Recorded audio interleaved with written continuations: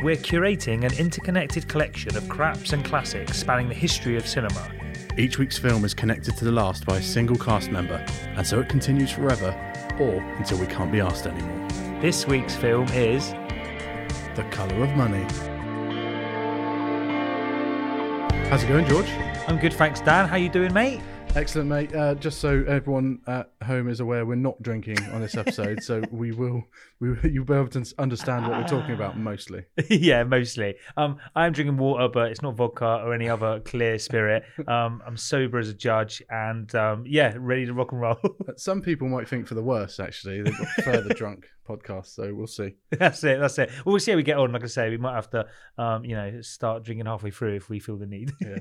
And well, we should be drinking really, because this week is a bit of a celebration for the very reason of, I'm going to ask you a question, George. Have you seen anything decent in the cinema this week? Yeah, in the cinema. Yeah. And I have indeed. I mean, it's been open again for about a week and a half. Is that right? Yeah, that's right. And me and you have already been like smashing it. Yeah. I mean, between us, we've seen like 4 movies in the cinema this last week and a half. And so, yeah, it's awesome to be back, you know. So, I have watched some good stuff. Some with you. We've gone together sort of, a few times already, haven't we? So, the first one I thought I'd talk about, Mortal Kombat. We saw this together, didn't we? Yes, we did. I think we both really enjoyed it. I mean, I think we both went into this film not expecting it to be a brilliant movie, but it was, one, great to be back in the cinema, and two, I hoped it was going to be a lot of fun, and it was a lot of fun, wasn't it? It was, yeah. Like, story-wise, it's certainly not the best film out there, and we were never expecting that. We went there just literally to go into the cinema and have a bit of fun, which we've been missing for a very long time. And there's some great kills, some good fights, and it's exactly what I needed. I didn't want to go in and have a thought-provoking film. I wanted to go in and see some people get their hearts ripped out of their chest. Yeah, and that's exactly what we got. Both me and you, Dan, played Mortal Kombat through the years, and so there's loads of little call-outs and Easter eggs for fans. But even if you're not a fan of Mortal Kombat, going in fresh, you'll still have an absolute blast, as long as you like people getting killed in hilarious ways, and you like the idea of a fighting tournament, which where the world's fate is relying on this tournament. Then you'll have an absolute blast. So it was a great intro back to the cinema. Yeah, I've got to say the standout for me was the Kano character played by Josh Lawson. He was just really funny. He felt like he was in a different movie to everyone else. I said this to you afterwards. He knew exactly what was going on. This is going to be a bit of cheese, and he was really, really funny. I really enjoyed him. Yeah, he was hilarious. And like I say, it was great to be back in sort of a cinema. I say a packed cinema. It was reasonably busy, wasn't it? Yeah. And it was just great. He had some brilliant lines, and obviously everyone was sort of laughing together, and that's what it's all about, like having that sort of shared experience. And that was a good first film back. The second thing that I saw this time, I went with Shah, and we went to see The Conjuring 3. Are you a fan of the Conjuring films, Dan? I am indeed. Yeah, it's one of the, when it comes to more recent horror, it's one of the franchises that I actually do like. Yeah, absolutely. I completely agree. Really like The Conjuring, and the second one especially, I really, really like, where they tackle the Enfield haunting, and there's some really, really scary bits in the second. I've got to say that the third, to me, didn't quite live up to the first two. I felt the central story, I didn't find it very scary, and that just might be because the mystery that they're trying to unravel in this one, I just didn't find it very scary, really. But this is The Devil Made Me Do It, or is that right? Yeah. It's basically it's a possession story, which, as we've talked about on The Exorcist, it can be terrifying. But in this, I don't know, the main story didn't really grab me. But the one thing I would say about The Conjuring 3 is that the two lead characters, Lorraine and Ed Warren, played by Vera Farmiga and Patrick Wilson, they've got so much chemistry, and both of those actors and actresses are great to watch. And so, although I didn't love The Conjuring 3 because the central story, didn't appeal to me too much, I loved watching them two, and they've got great chemistry. And the third film really does go into a little bit more detail about their relationship and why they are so close, and why they do what they do, why they try to solve these mysteries. So well worth a watch. It's fun. There's some good jump scares, but not quite as good as the first two for me. And I know there's one other film that you watched at cinema, because we watched it together, which is Cruella. Yeah, Cruella de Vil. So we went on Friday, didn't we, Dan? Me, you and Shah. And Yeah, so this is an origin story for the 101 Dalmatians character Cruella de Vil. What did you think, Dan? I was pleasantly surprised, mate. I think I said to you, the first thing I said when I came out was that was a banging soundtrack. I think the soundtracks added another 1 or 2 points to my score on this one. I think it added so much in regards to the feel of London in this, because obviously it's based in the 60s, 70s London, it really just added something to it. And it's on my favourites on Spotify now. I've been listening to it all weekend since we listened on Friday. Amazing. It did have some banging tunes in there, which was really cool, and it really sort of set the scene. It was quite a rock and roll sort of film, wasn't it? It was quite like hip, and she was like really edgy, and I mean, she looked amazing, and I thought Emma Stone was great. Both the Emmas in this were great. Emma Thompson and Emma Stone were absolutely great.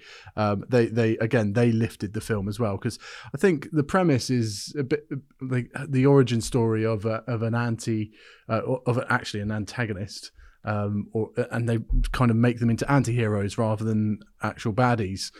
So I think that the immediate thing I said to you again after this screening was that was just basically Joker for Cruella de Vil, wasn't it? Yeah, it was a good shout. There's so many story beats in it that was similar to Joker. Obviously, a bit more lighthearted, but it's still a 12A, considering it's a spin-off to 101 Dalmatians. It was interesting, but I think it was quite good. There's a funny character in it, even though he's got the worst accent in the world.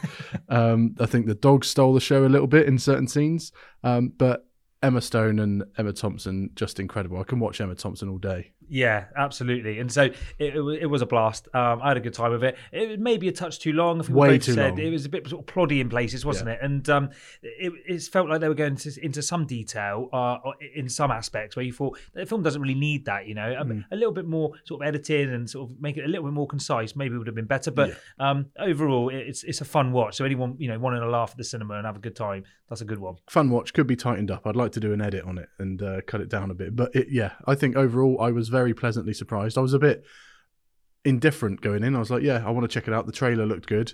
Really, really pleasantly surprised, which is nice. Excellent. And there was another film that you've seen at the cinema, Dan, isn't there? Yeah. On the opposite end of the spectrum to the ones you've seen, Conjuring 2, and obviously we went to see Mortal Kombat, very gory. I went to see Peter Rabbit 2. I love the first, so what did you think then? See, I hated the first. I absolutely hated it. I find the voice work really annoying in it, mostly James Corden. But this one I think is a bit more knowing. The first one was I like the fact that Mark Kermode calls it Annoying Rabbit or something. He calls the first film Annoying Rabbit, but this one's slightly less Annoying Rabbit.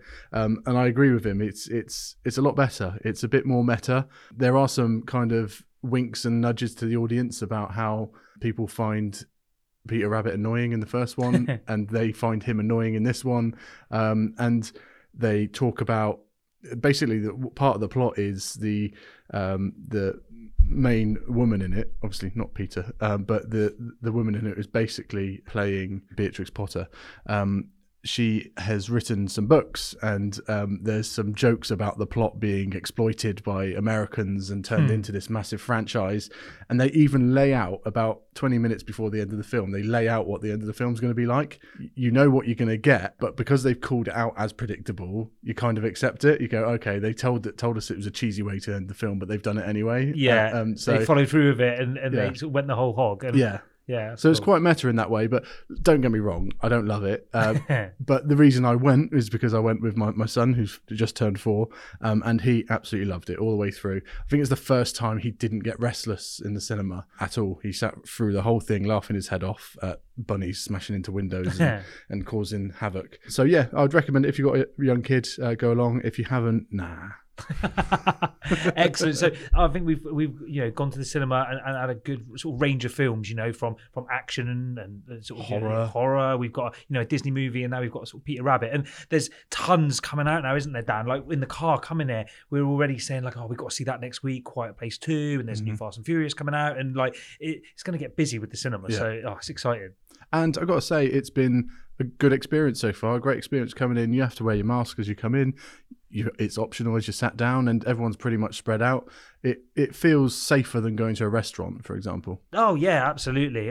No, it didn't even cross my mind that there's any sort of risk at the cinema. So yeah, I for one feel very happy to be going, and I hope that lots of people can continue to go. The cinema makes a ton of money, and they keep putting films on in the cinema, because there ain't no better way to watch a film. If I could watch every film in the cinema, I would. It's so good. We've missed it. The other thing we spoke about is, obviously we started this podcast in lockdown, so there's only been very brief periods where we've managed to go to the cinema, and this first time it's properly opened up and big films are coming out for the first time. So I'm hoping this part of the podcast, which has always been, have you seen anything decent this week, we might be talking about current films. Wow, could you imagine? So, but that'll be good. It means that people listening, will be able to sort of hear what's on at the cinema and what we thought, and it might sort of push them to think, oh, actually, I'll go and watch that, or I'll check that out, or I'll see if I agree with what Dan said about that, and I'll go and see blah blah blah. So yeah, I think you're absolutely right. You might be able to watch some current stuff in the cinema and talk about it on this, which is cool. Get out there and save cinemas by going. Well, it'd be cool as well, wouldn't it? We might have mentioned this last week. I can't remember. I was too drunk, but it'd be quite cool, wouldn't it? If if our connection was an actor or an actress that we could actually go to the cinema that week and watch, and that would be the film that we, That was one of my. You created a section about what we want to, what kind of things. Oh we yeah, want to hit. And what we want to cover in the next 30 episodes, and I want to get a film that has been released that week. Yeah, that'd be cool. So, and then we can go to the cinema. It might be a shorter episode because we won't be able to take notes in the cinema, really. No. But that's what I really want to do. So yeah, we'll aim for that, and we might be able to do that soon, I think. Oh wow! Oh, is that a hint for later? It's exciting. Oh right, looking forward to it. So yeah, mate, that's it for now. Hopefully we'll go a couple of times before next week's episode. But other than that, should we crack on with this week's film? Yeah, let's do it, mate. Let's crack on with The Colour of Money. I'll drop the trailer. Paul Newman, Tom Cruise, in a Martin Scorsese picture. He's got the eye, he's got the stroke, he's got the fleet. Vincent's the best. We got a racehorse here, a thoroughbred. You make him feel good, I teach him how to run. I'm not your daddy, I'm not your boyfriend, so don't be playing games with me. I'm your partner.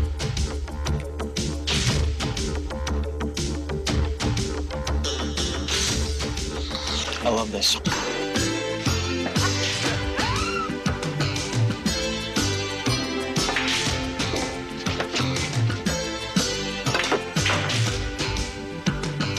You're an incredible flake. But that's a gift.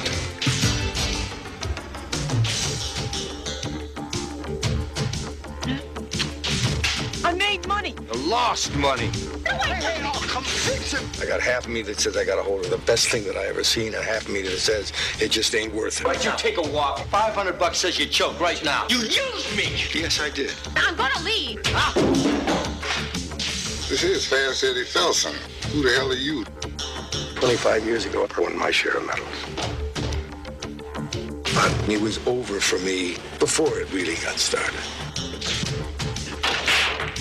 I'm hungry again. See some heavy legend action. I won his best game. You want my game? You couldn't deal with my game, Jack. You're outmanned. I'm gonna beat him, you know. What makes you so sure?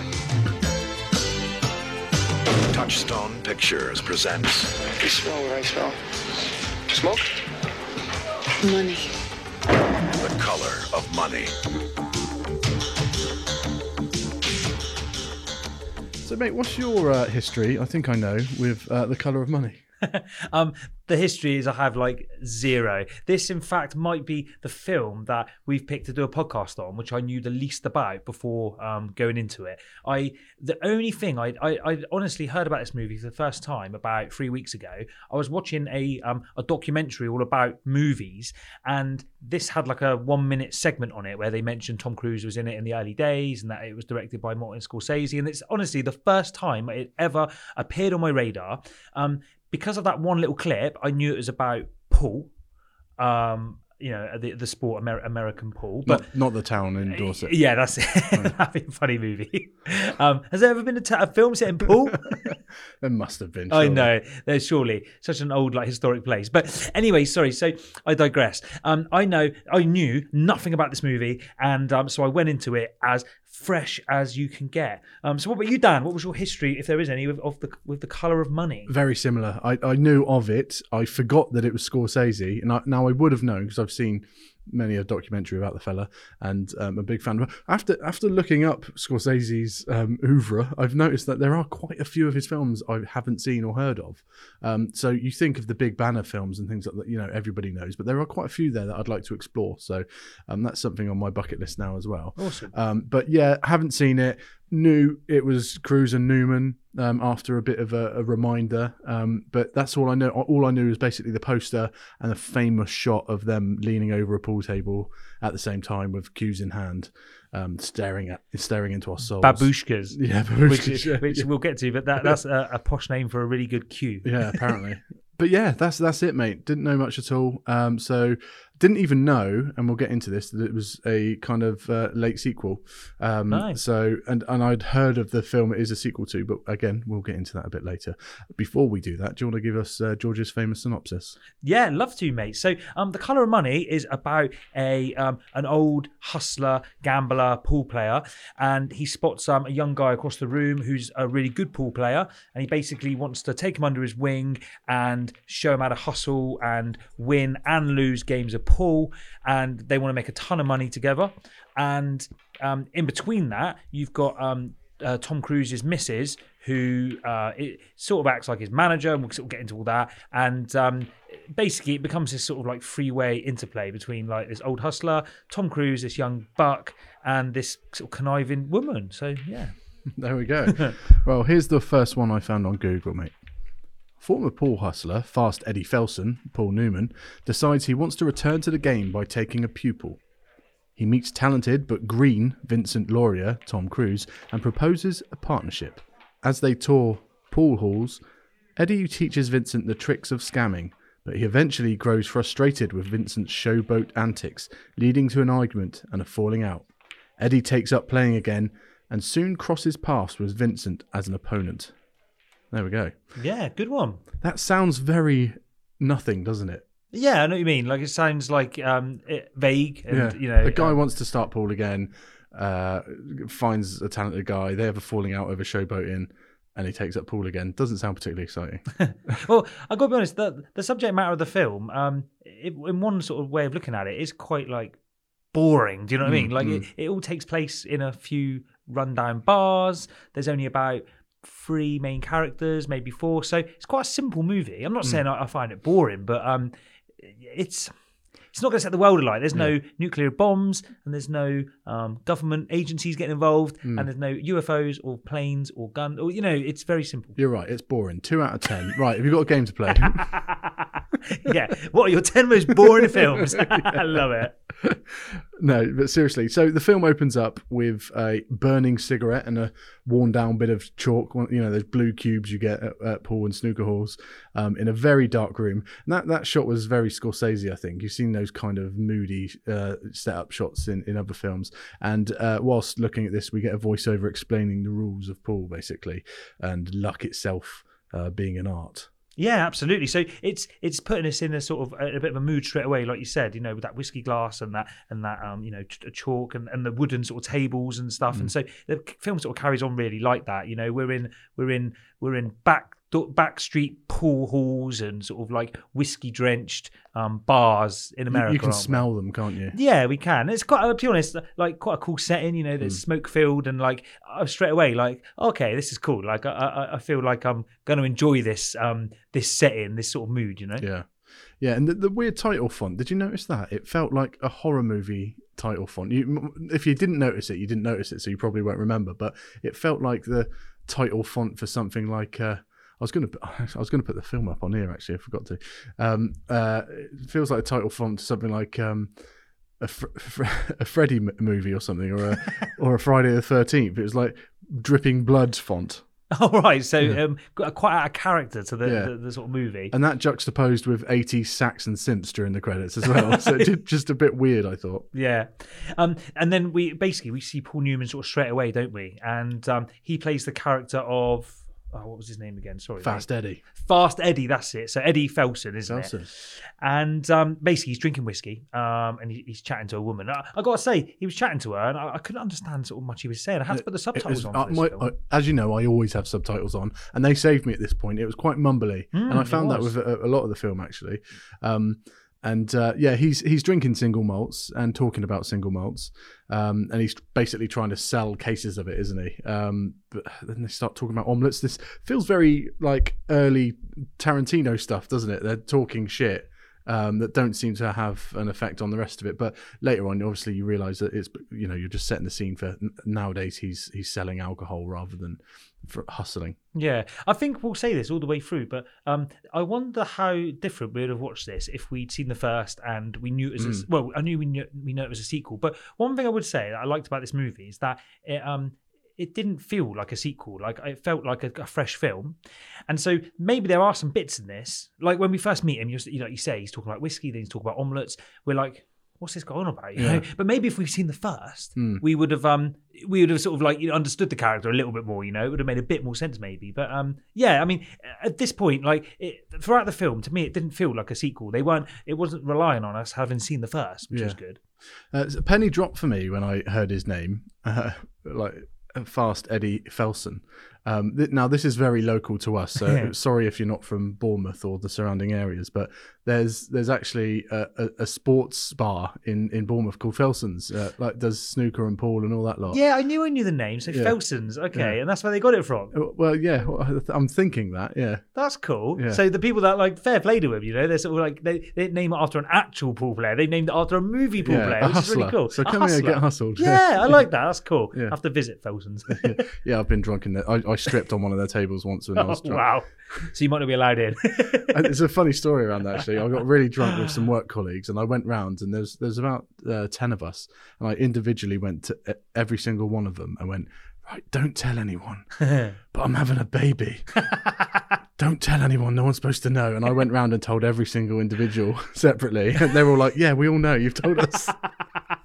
Amazing. You were like literally keeping it well sliced for each one. Like, it's a secret. Yeah, keep it under your hat. Walk off the next one, same thing. I love it. But anyway, that's Felson's, the bar. Moving on, Paul Newman kind of gets disturbed by John Turturro, who everyone will recognise from something.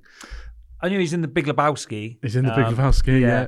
He's in the Transformers movies, or at least one of them. But he's in a lot of things. So you'll recognise him from something. And they're he's trying to hustle Tom Cruise is Vincent. Basically Turturro is Paul Newman's mate. They know each other and he kind of supplies him with money in order to hustle Tom Cruise, right? Yeah. So straight away I was a bit like, what's going on? Wait a second. So like basically Paul Newman funds these guys, this guy to play Paul, and he's obviously like versed him in the art of hustling, how to make the most money, and basically this guy's getting smashed by Tom Cruise. Like Tom Cruise is like walking around the table smashing balls in, to and Phil like, Collins as well. Yeah, it's so 80s, and basically he comes up to Paul Newman and he says, look, we're playing for 20 a frame now, $20. Like I need some more money, and he sort of obliges and gives him the cash, doesn't he? But basically this sort of like piques his interest, Paul Newman. He's looking over him thinking, who is this guy? Because he looks like well comfortable. He's just smashing every ball in, Yeah, and he's got that absolute hammer of a break on him. He's killing it. But then like Tom Cruise starts getting really cocky with a cue.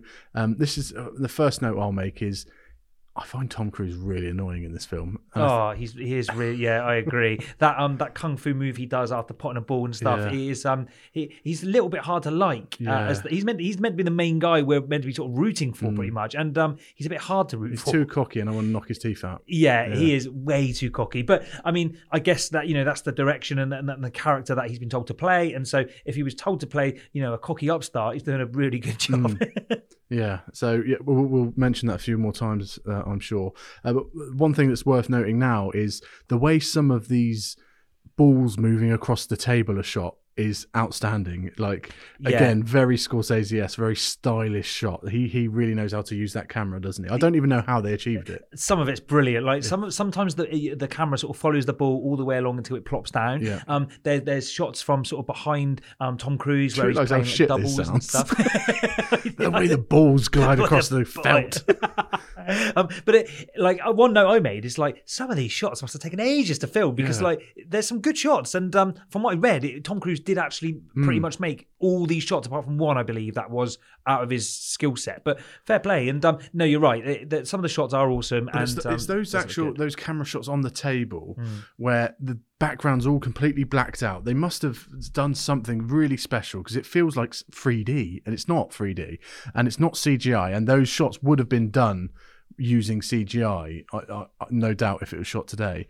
I realise it's confusing because a pool shot and a camera shot. So let me say these camera shots would have been done using CGI, because you see these huge balls, they're like a side of beach balls on the camera, coming right towards you, and then the camera pans and follows it into the hole, and it looks incredible. I want to see some behind the scenes footage of how they shot it because it just looks great, and it's hard to explain without seeing it, but those are really standout moments, and there's only about 4 or 5 of those moments in the film. The rest of them are usually kind of shots from seeing the whole table or close-ups of the player and stuff, but those particular macro shots of seeing those balls glide across the table, and again, I'm hearing myself and it sounds shit, but they're great. It's proper cinema. And also, have you ever seen a film about pool before? I know I Not haven't. recently. No. And so one thing that is a plus about this movie is it was taking me into a world that I hadn't seen before on film, and like you say, it was interesting seeing how they shot a pool match, especially some of these really clever shots like you mentioned. So yeah, interesting for sure. At this point, John Turturro realizes he's not going to beat Tom Cruise, so he wants to split. But Tom Cruise says, no, stay. Let's just play. In other words, let's not play for money. Let's just play. And he's like, well, why would you want to do that? And I think this gives us like a glimpse, doesn't it, into sort of how Tom Cruise, the Vincent character, thinks. He, at this point, just does have a massive love of playing pool. Yeah. And so he's not bothered really about winning money at all. He just wants to play pool. He wants everyone's best game. He wants you to come to the table and give him a really good match, and that will make Tom Cruise happy. Yeah. And then Paul Newman kind of steps up at this point, taking the bets from $20 to $500. Yeah. Which is like, okay, this guy's a baller. He knows what he's doing. And so at this point, we're only a couple of minutes in, but Paul Newman's like negotiating with Tom Cruise's girlfriend. Yeah. And so straight away I was a bit like, what's going on here? Like, does she control him? Is she his manager or whatever? Is this a known thing in pool that they have handlers? It's odd. And also, again, we've only seen a few minutes of Tom Cruise, but I immediately thought he's coming across like quite a simple guy. Yeah. Like pretty stupid, very good at pool, but it's like he needs this girlfriend to keep him on the straight and narrow, to tell him what to do. Yeah. So it's a bit strange. She's the brains in the outfit. She is. I just thought it was a bit odd, and I don't know. Tom Cruise comes across as well stupid in this film, really simple sort of guy, and and this is the first time where we see how powerful, his girlfriend is really in his life. And Paul Newman is cool as fuck, and he starts trying to play mind games with the money, doesn't he? And then he eventually invites Tom Cruise and his girlfriend over for dinner.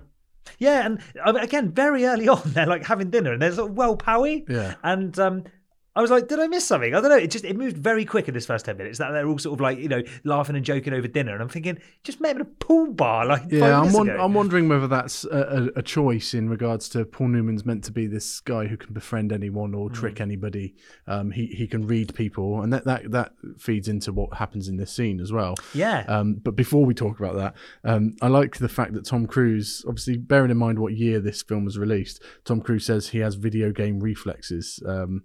So that's kind of helping him in regards to pool, and that means that the future generations of pool players will be a lot better because they grew up on video games, etc. Yeah. And Tom Cruise is convinced that being good at computer games will lead to a massively good job in the future, because that's what the future will be full of, people playing computer games and getting great skills. But basically, Paul Newman wants to teach him how to hustle. Yeah, and that's, again, we'll talk more about it, but this is the part of the film that I did think was really interesting. This film wasn't just about trying to train up some rough diamond to win a tournament. This was about trying to teach someone to make a ton of money, and that's an interesting angle which you don't see that often in sports movies. It's faking it, but also it being great at pool, but also pretending that you're not great in order to hustle people into betting money on you. Yeah.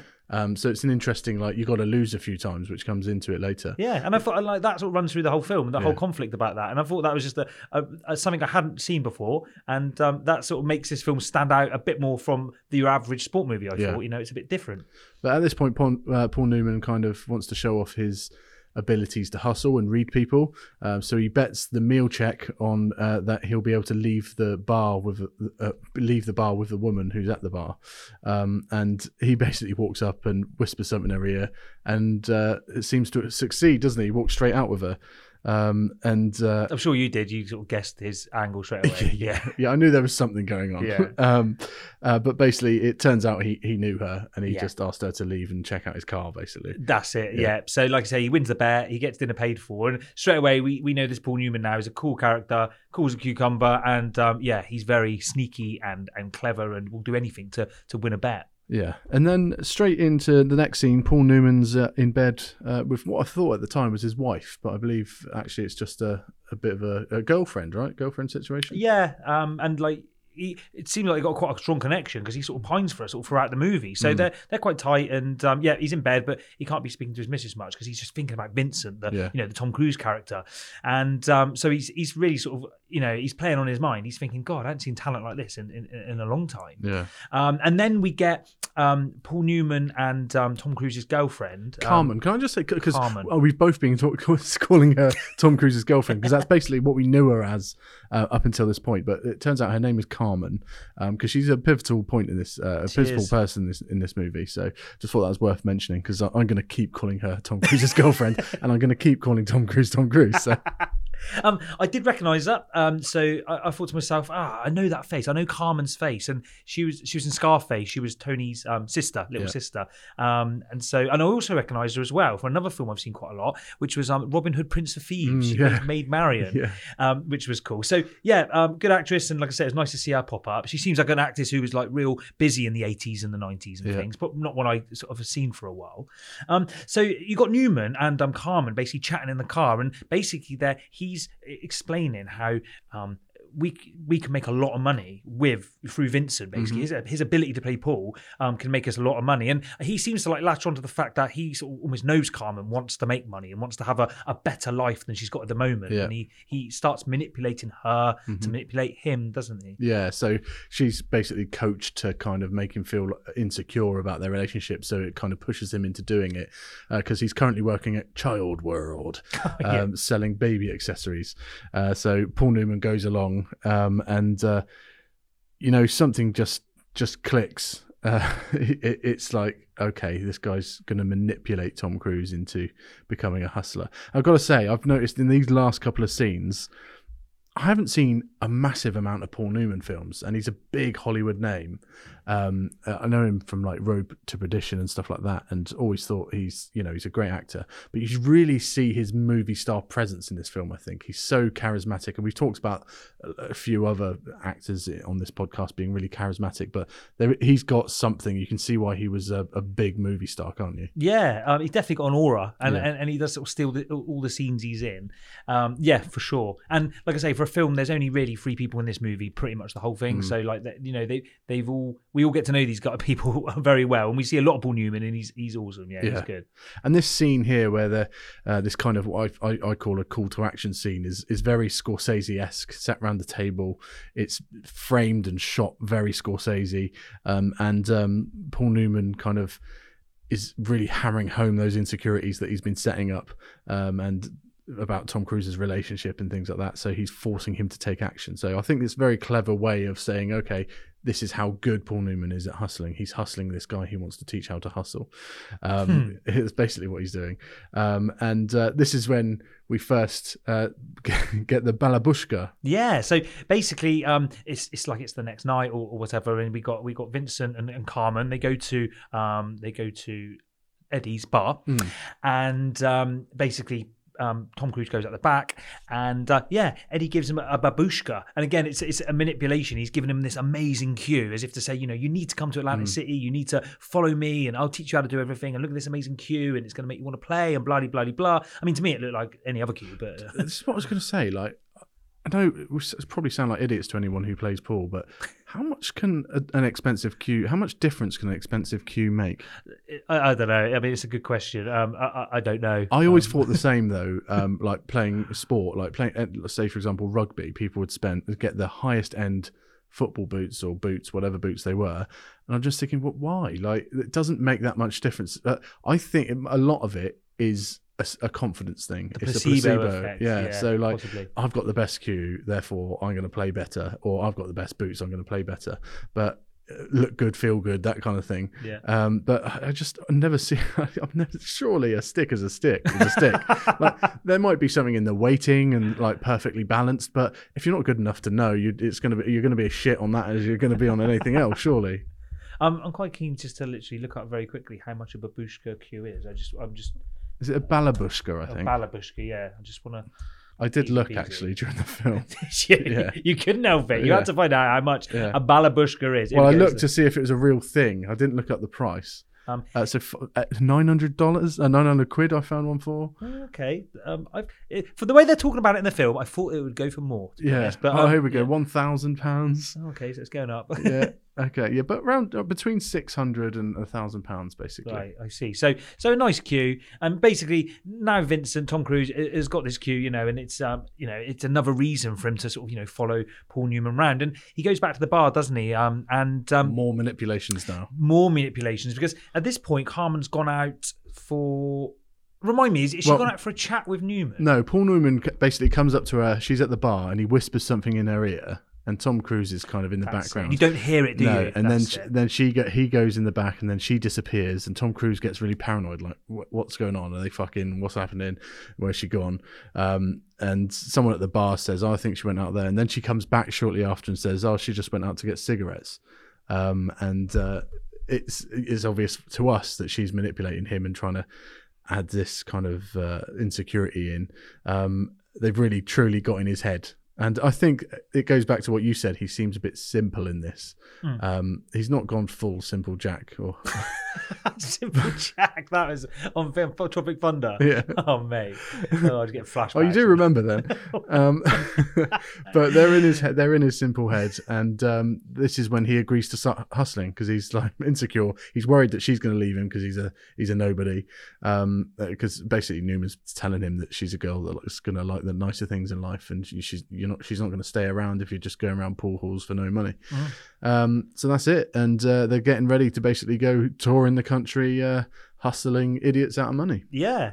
So just before they head off as well, we get a scene where you've got Paul Newman's character, and he's dancing with his girlfriend, and everything looks good. And then we get Julian pops up, who's remind me the name, Dan? John Turturro. And basically Paul Newman's not very happy with him because it looks like he's done some drugs, and he's like, why are you snorting that shit or whatever.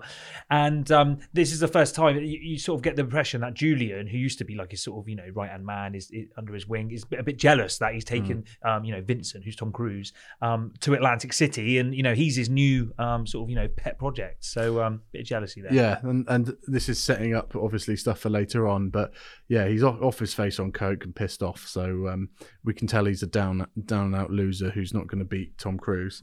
Again, it's very 80s, isn't it? Like having that sort of cocaine aspect, it's real. And obviously, I talking about computer games earlier. It's like it's very Scorsese as well, a bit of cocaine in the movie. Good shout, yeah, absolutely. Yeah. It wouldn't be Scorsese without a bit of that. And basically, they hit the road, and we get Paul Newman explaining now how doing what he does, funding Tom Cruise to go and play pool and to hustle and to win money, he's going to be taking 60% of everything he makes. And at first you think, God, that's a lot of money. But actually, this guy is taking him and his missus, Carmen and Vincent, on an all-expensive paid trip around, certain places in America, laying on bets and stuff. He's a pimp. Big time, yeah. Just, the only difference is it's with a pool player. He's a pool pimp. Yeah, so 60%. Oh, that's good to say. Pool pimp. He's a pool pimp. Paul Newman, the pool pimp. God, that's a bit of a tongue twister, isn't it? Bit of alliteration there. But yeah, I'm sure there's like football agents that have got better deals, but that seems 60% is brilliant, and obviously at least the other two are 20% each. I don't know what cut she's getting, but they are off on the road now, and this is where things start moving along. Paul Newman basically says he's retired from pool. There's something that's happened in the previous film that we obviously are unaware of, but I think it works without knowing because it's quite mysterious. But obviously he's been forced into retirement at some point, so something must have gone down at the end of Hustler. Someone retired me. Says, yeah, exactly. Yeah. So I told you earlier that I was tempted, and spoilers for later, to choose off the back of this to choose the Hustler as our next film, but doing those films back to front just felt a bit too much. Yeah, I know it's tempting, but I knew you wouldn't do that. That would just be It'd be quite funny, but yeah, I know. Yeah. So no, I didn't go on that. And he talks about it being a young man's game, and I was like, out of all the sports out there, if you want to call it a sport, is pool really a young man's game? I mean, it's sight thing or Yeah. Like, you don't need unnecessary reactions, but you need accuracy and sight and steadiness, I suppose. I was going to say this wouldn't apply to America, but I was going to say snooker's more your old man sport and pool, but I guess they didn't really have snooker in America. So No, I guess, well, this is the equivalent, and I suppose you do get your youngers like your Jimmy Whites and stuff when they first started. I don't know much about Steve Davis. Was quite young when he started. Yeah, like, Alex getting up to the Higgins, top. he was Alex a Higgins, bit of a rock and roll sort of like player. But still, the old people they're still up there, aren't they? Yeah, I mean, all I can say is maybe Paul Newman, whatever happened to him before, it sort of affected him, and he maybe got beat bad in that first movie, which means he's gone off the idea of playing, and now he's just loving making loads of money. There's a really nice moment in this next bit. So I think it's Carmen asks, "Are you the best liquor salesman?" And he goes, "You betcha," and whacks up the radio and just accelerates off. And I was like, is that really the coolest thing to... And it's like, it's not really a mic drop moment, is it? Oh yeah, I'm the best liquor salesman. Bang! Off they go. Yeah. It's like a bit of a road movie at this point, isn't it? Do you know what I mean? They're sort of like, they're on the road, and it all seems sort of like really exciting. And basically they go to this like run, I don't know where it is, but it's some sort of run. But yeah, this run downtown. And basically Paul Newman he's basically going to get Vincent to play in this pool hall where, he played sort of X amount of years ago, and he's like, oh, this will be, this is a good place to start or whatever. And then they walk in, don't they? Open the door, it turns out it's a furniture warehouse now. Because this is before like the days of the internet. Like, people have got to remember nowadays, you would Google someone, you'd give them a ring and just say, but in those days you didn't have that facility. So if you thought somewhere 100 miles down the road was open, you would still think it's open. And you go, so it's a different world. And I also like the fact there to have that conversation about leaving the pool cue behind, and Tom Cruise is like, but why? And it's quite obvious. Nobody's going to play you if you've got a really expensive cue. They know you're a fucking badass pool player. No one would come near you with a nickel. Yeah, exactly. Like, again, it shows his like simplicity. Like, he can't really understand at this point. Like, why wouldn't it look like? Why would he get less money if I've got this amazing cue? But again, I like this aspect of the film that everything is put in place and everything is done with the aim of making more money. And like I said, it's different to most sports movies where the aim is usually just to like win and and this is a little bit different, which is cool. That's certainly not the stupidest thing he says or does in this film. No. But Tom Cruise basically feels sorry for a man he's playing up next, because he's hustling him because he has a hole in his throat, basically, doesn't he? So he feels bad for hustling him. But Paul Newman tells Carmen to bring the car around, so he's obviously planning something. He's a sneaky bastard. He really is. And then he sneaks upstairs to watch Tom Cruise take a beating from the blokes in the pool hall because he doesn't have the money, because Paul Newman holds the purse, and Tom Cruise doesn't have the money to hand over after losing. But basically he comes in before he gets too much of a beating and saves the day with a bit of shit fisticuffs.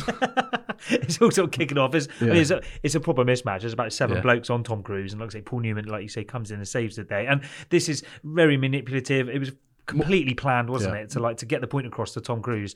You take money every single time, and you bet money, and you beat people when I tell you to beat them, and you lose when I tell you to lose. Be ruthless. Have a killer instinct. It's just more mind games. He's just playing with him. But Tom Cruise is a bit bloodied.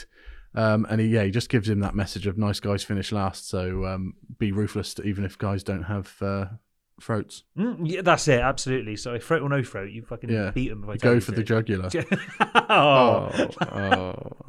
Sorry. No, don't apologise. I like things like that. That is fucking brilliant. There'll be people literally cringing as fuck, but I love that. That's awesome. Sorry. So we get now a scene in the hotel room, and boobs. So she's walking around with her chest fully out. Why?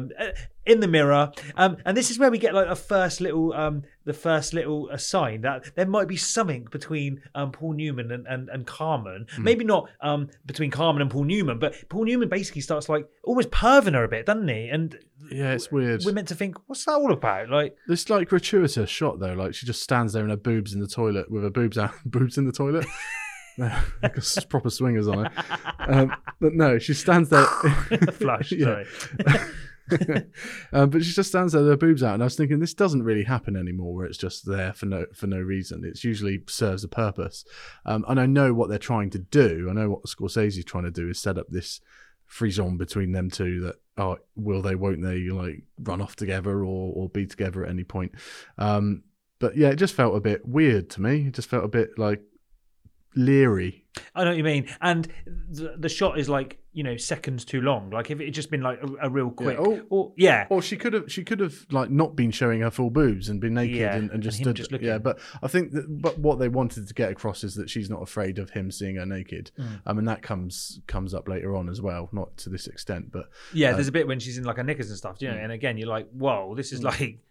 She's just well revealing, like everything she's wearing and stuff. He needs to have seen it, but did we need to see it? Because like it could have been shot from behind her shoulder, looking at him and his face reacting to seeing her naked. Yeah. That would have been just as effective. But I'm not Scorsese. Who am I to tell Scorsese what to do? Fuck off, Dan. I'm stopping this podcast now. Oh, and then they go to so after this this hotel scene where they basically go to another pool hall, don't they? Which is Chalkies. Yes. And I've got to say, there's some great names in this film. There's names I've never heard people be called before, and I just love them. So we meet a character that Paul Newman knew from years ago, and his name is Orvis. Orvis, yeah. What was that all about? Name. Yeah, it took me a while to understand what they were saying. But yeah, Carmen's turning heads in this one, isn't she? Because this pool hall's full of like. Your dirty men playing pool, smoking, drinking, and she walks in and doesn't really fit in. No, absolutely. She's she really stands out as a very sort of pretty girl. And basically Vincent he doesn't want her to be in there. He's worried about what might happen with these scary guys around his missus, and she kicks off, doesn't she? And they have a big old argument. And like I say, Eddie has to sort of like say to him, he has to say to Carmen, you need to get out of the pool hall. And he has to say to Vincent, like, you need to keep a lid on this, mate, because you need to be a cool cucumber because we need to win some money. Yeah, exactly. And then they start playing. And this is where Tom Cruise's annoyingness just hits more levels because he starts getting really cocky. He just doesn't understand the basics of... I'm not a hustler, but I understand that playing really well and getting cocky isn't the best way to... hustle people out of money in the pool hall. Yeah, I mean, he takes a shot where he looks away and he pots and things, and basically the showboating gets so much that Eddie just sort of walks out, doesn't he? He can't handle it because like Vincent just isn't getting it. He's wasting his time and money on a fucking idiot. Yeah. So he drives off and leaves Tom Cruise behind. So just fucks right off. But later, Paul Newman goes around to check Eddie got back all right, and Carmen opens the door with, again, a bit of casual nudity. It's not really nudity at this point, but her top's undone and she's just in her knickers. Yeah. And she gives him a bit of sass. She gives him a bit of mouth, and he chucks her about and says, "Don't play games. I'm not your dad. I'm not your boyfriend or your partner." And it gets a bit rough with her. He does, and I think they nip it in the bud almost. Like, so 5 minutes before, you're sort of, the audience is thinking, "Oh, I wonder if they'll have any sort of romantic engagement." And this sort of like nips that in the bud by him basically going, "Look, it's not about you, love. It's not about you, Carmen. It's not about you. It's about making money." And so it basically sets the character straight. Like, okay, he isn't interested in Carmen. He just wants to make money. He's basically, although he's hustling, he's basically saying, "I'm a professional. I'm here to do a job." Yeah. I'm not here to fuck broads. Yeah, absolutely, yeah, like mess about, absolutely. And so, like I say, it puts the character sort of back on the straight and narrow. We know what he's about. There's nothing is going to get in his way. It's all about making money, and he doesn't care who, he doesn't want to shag anyone, or he doesn't want to, he just wants to make money, and that's it.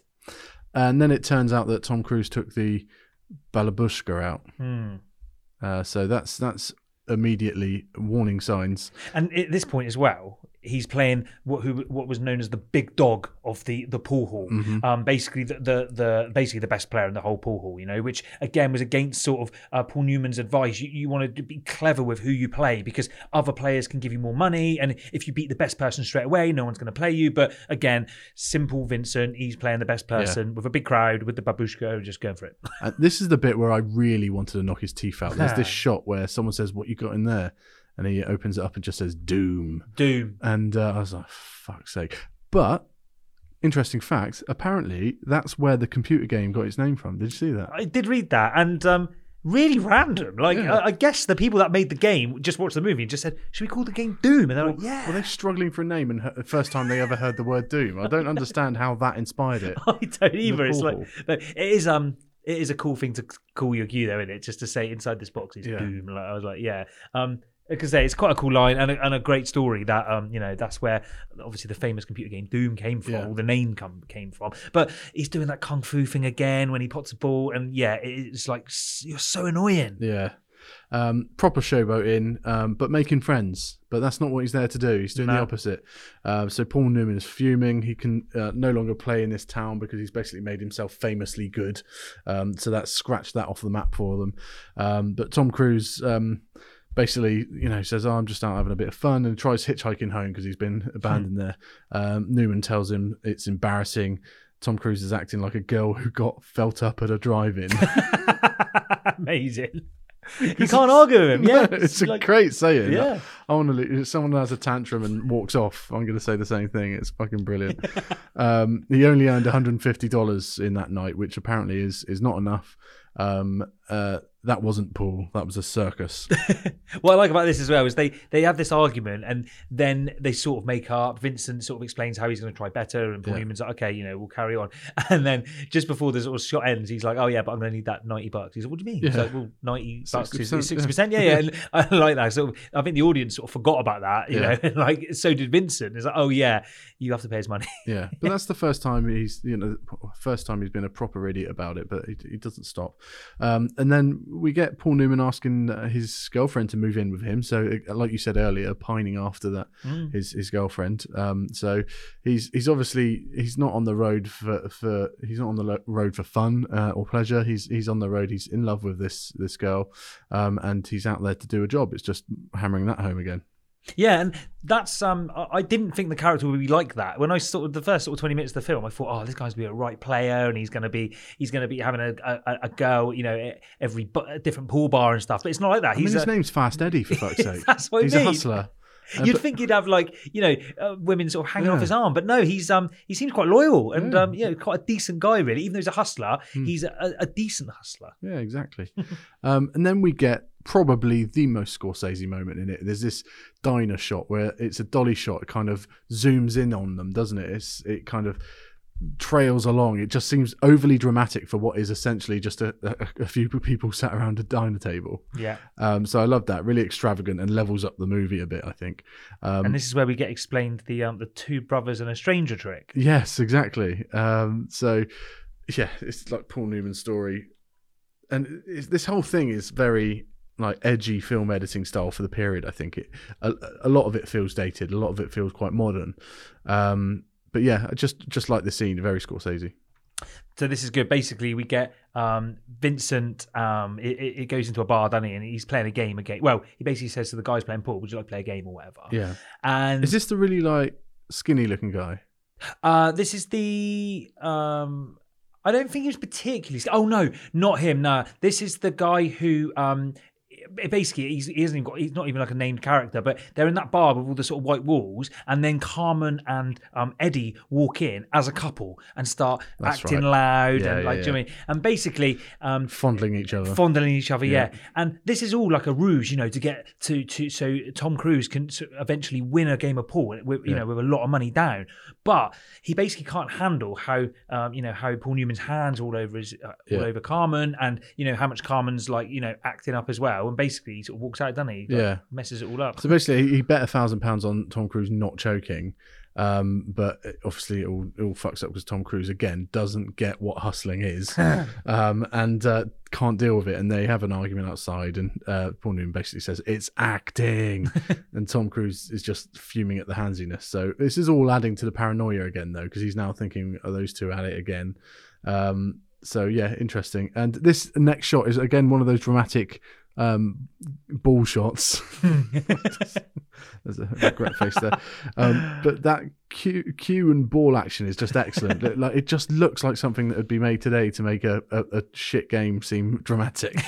But you get a montage of hustles, and I think at this point is when there's a link to Cruella in this film, which is there's a Iggy Pop song on Cruella, and Iggy Pop appears in this film as one of the pool players. He's the skinny guy I was talking about earlier. Oh, that's amazing. Yeah. So Iggy Pop is that kind of androgynous looking skinny person in this is Iggy Pop. Oh, that's cool. Yeah. Did he have his top off? He usually does. Because it usually does, doesn't it? Yeah, I'm thinking, like, did he have it in this place? Yeah.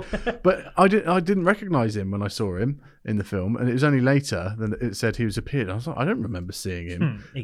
But if you look up Iggy Pop in Colour of Money, and you're like, okay, yeah, that does look like him. I'm literally doing it now, and this could be a good thing to put on the website, like just a picture of him, just to because you'd be hard pressed to find. He's got like dark swept over hair, white t-shirt, quite camp.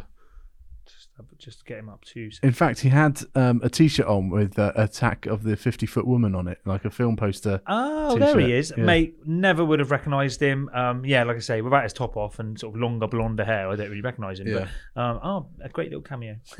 Yeah, so so that shot is amazing, and that time lapse of Potts was great as well. Did you notice that, where it was kind of time lapse of the table and just all the balls just going in, and it's like a nice montage. It was really good, and montage of hustles as well.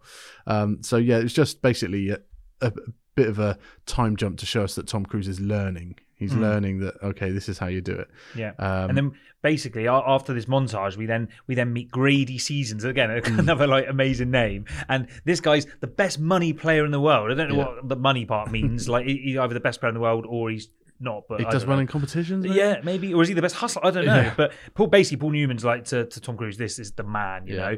And he basically says to Vincent, so Eddie says, look, you got to lose to this guy bad, let him beat you, let him proper smash you about on the pool table because this is going to maximise our money. But Vincent, bless him, he just can't do it, can he? He just cannot do it. And to be honest, I do sort of understand where the character's coming from a bit. It must be hard for a good sportsman to lay down. If I was really good at something, it would wind me up a lot to deliberately lose, because if I was really good at something, I'd rather win for the glory rather than the money. Do you know what I mean? And again, I think that's interesting what this film tries to do. I find you learn that skill as a parent.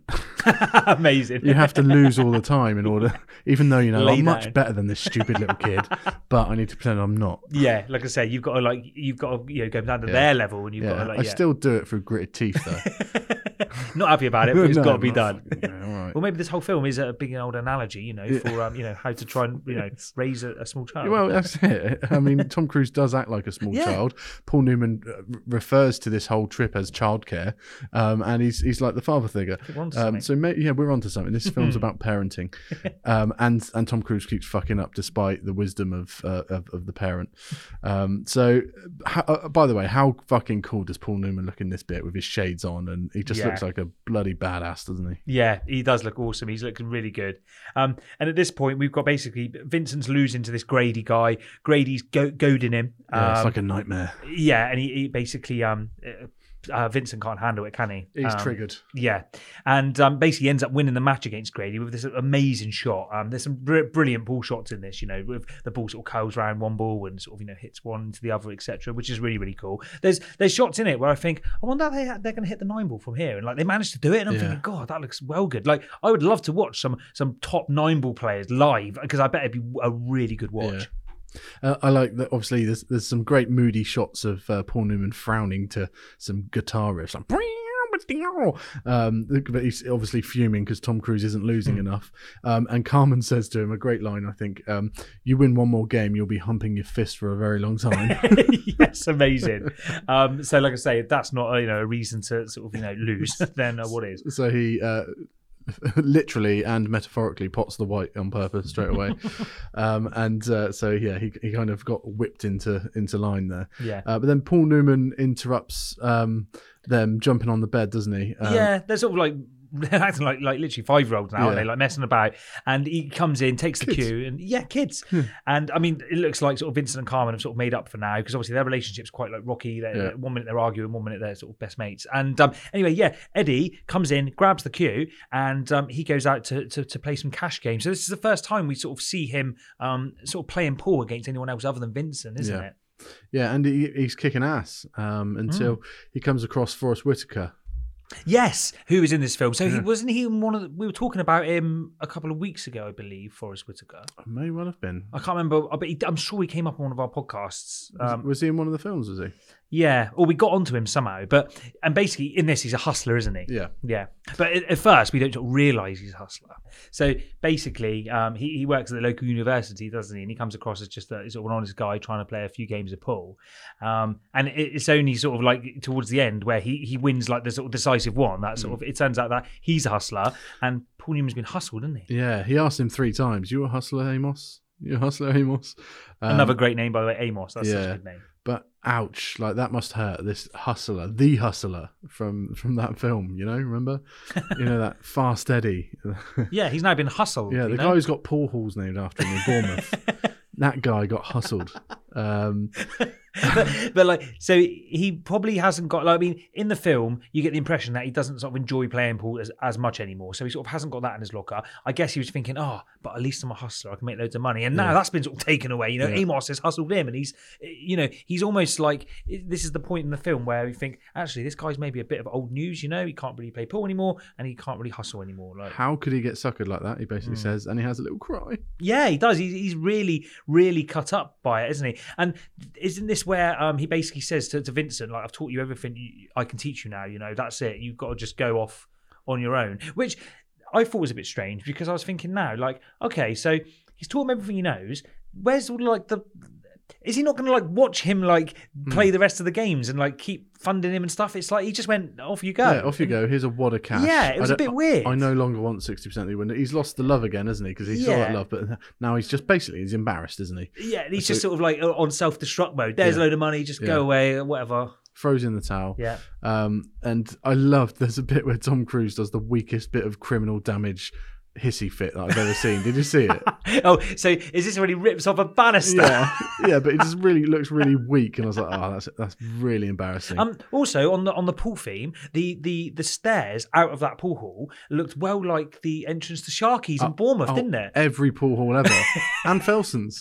Has those stairs? Yeah, they all have these bloody stairs, don't they? The one I used to go to in my hometown was the same as well. Amazing. They're all the same because they're all upstairs. You need a lot of space, and you don't get like, ground floor space like that without a premium. So they all go into the attic, don't they? Every fucking pool hall and snooker hall has those stupid stairs.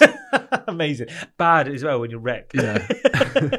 But Tom Cruise refuses the money, idiot. But luckily, Carmen's got a head on those shoulders and takes it She behind takes his it. back. Yeah, and again, it's just another thing to hammer home. Carmen is a really sort of money making like machine, isn't she? Yeah. She's thinking all the time about business and money and how she can make more, and so she obviously takes the money. That's it. And then we get a montage of Paul Newman looking very forlorn, playing pool, Going swimming, getting eye tests, reading papers. Yeah, this is basically meant to tell the audience, I guess, he's sorting himself out. Yeah. I didn't sort of get that straight away. I was just thinking, why has he gone swimming? Like, why is he getting an eye test? I understand now it's because he needed to get himself sort of in shape, but it confused me slightly. This is the Rocky montage, isn't it? Yeah, absolutely. Him, like I say, getting ready for the sort of like the final act. Gonna fly now. Yeah. He's playing. He's having an eye test and reading papers.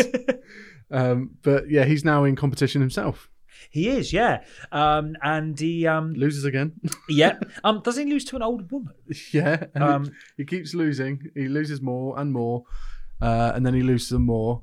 And then he starts winning all of a sudden. There's that bit. It's very much, again, it's like Rocky, where he's trying to beat Apollo. He keeps failing, and then suddenly one day he wins. One day it happens. It's very much like that, and it's every sports movie, really, isn't it? Yeah, absolutely. Like I say, you could take that and put it on any of them. We now basically are taken to Atlantic City, aren't we? And so this is where this tournament's going to be happening. Yeah. I think I'm going to keep calling it Las Vegas because it looks well like Las Vegas, but it's not. It's Atlantic City. Yeah. It's a poor man's Las Vegas. Atlantic City is.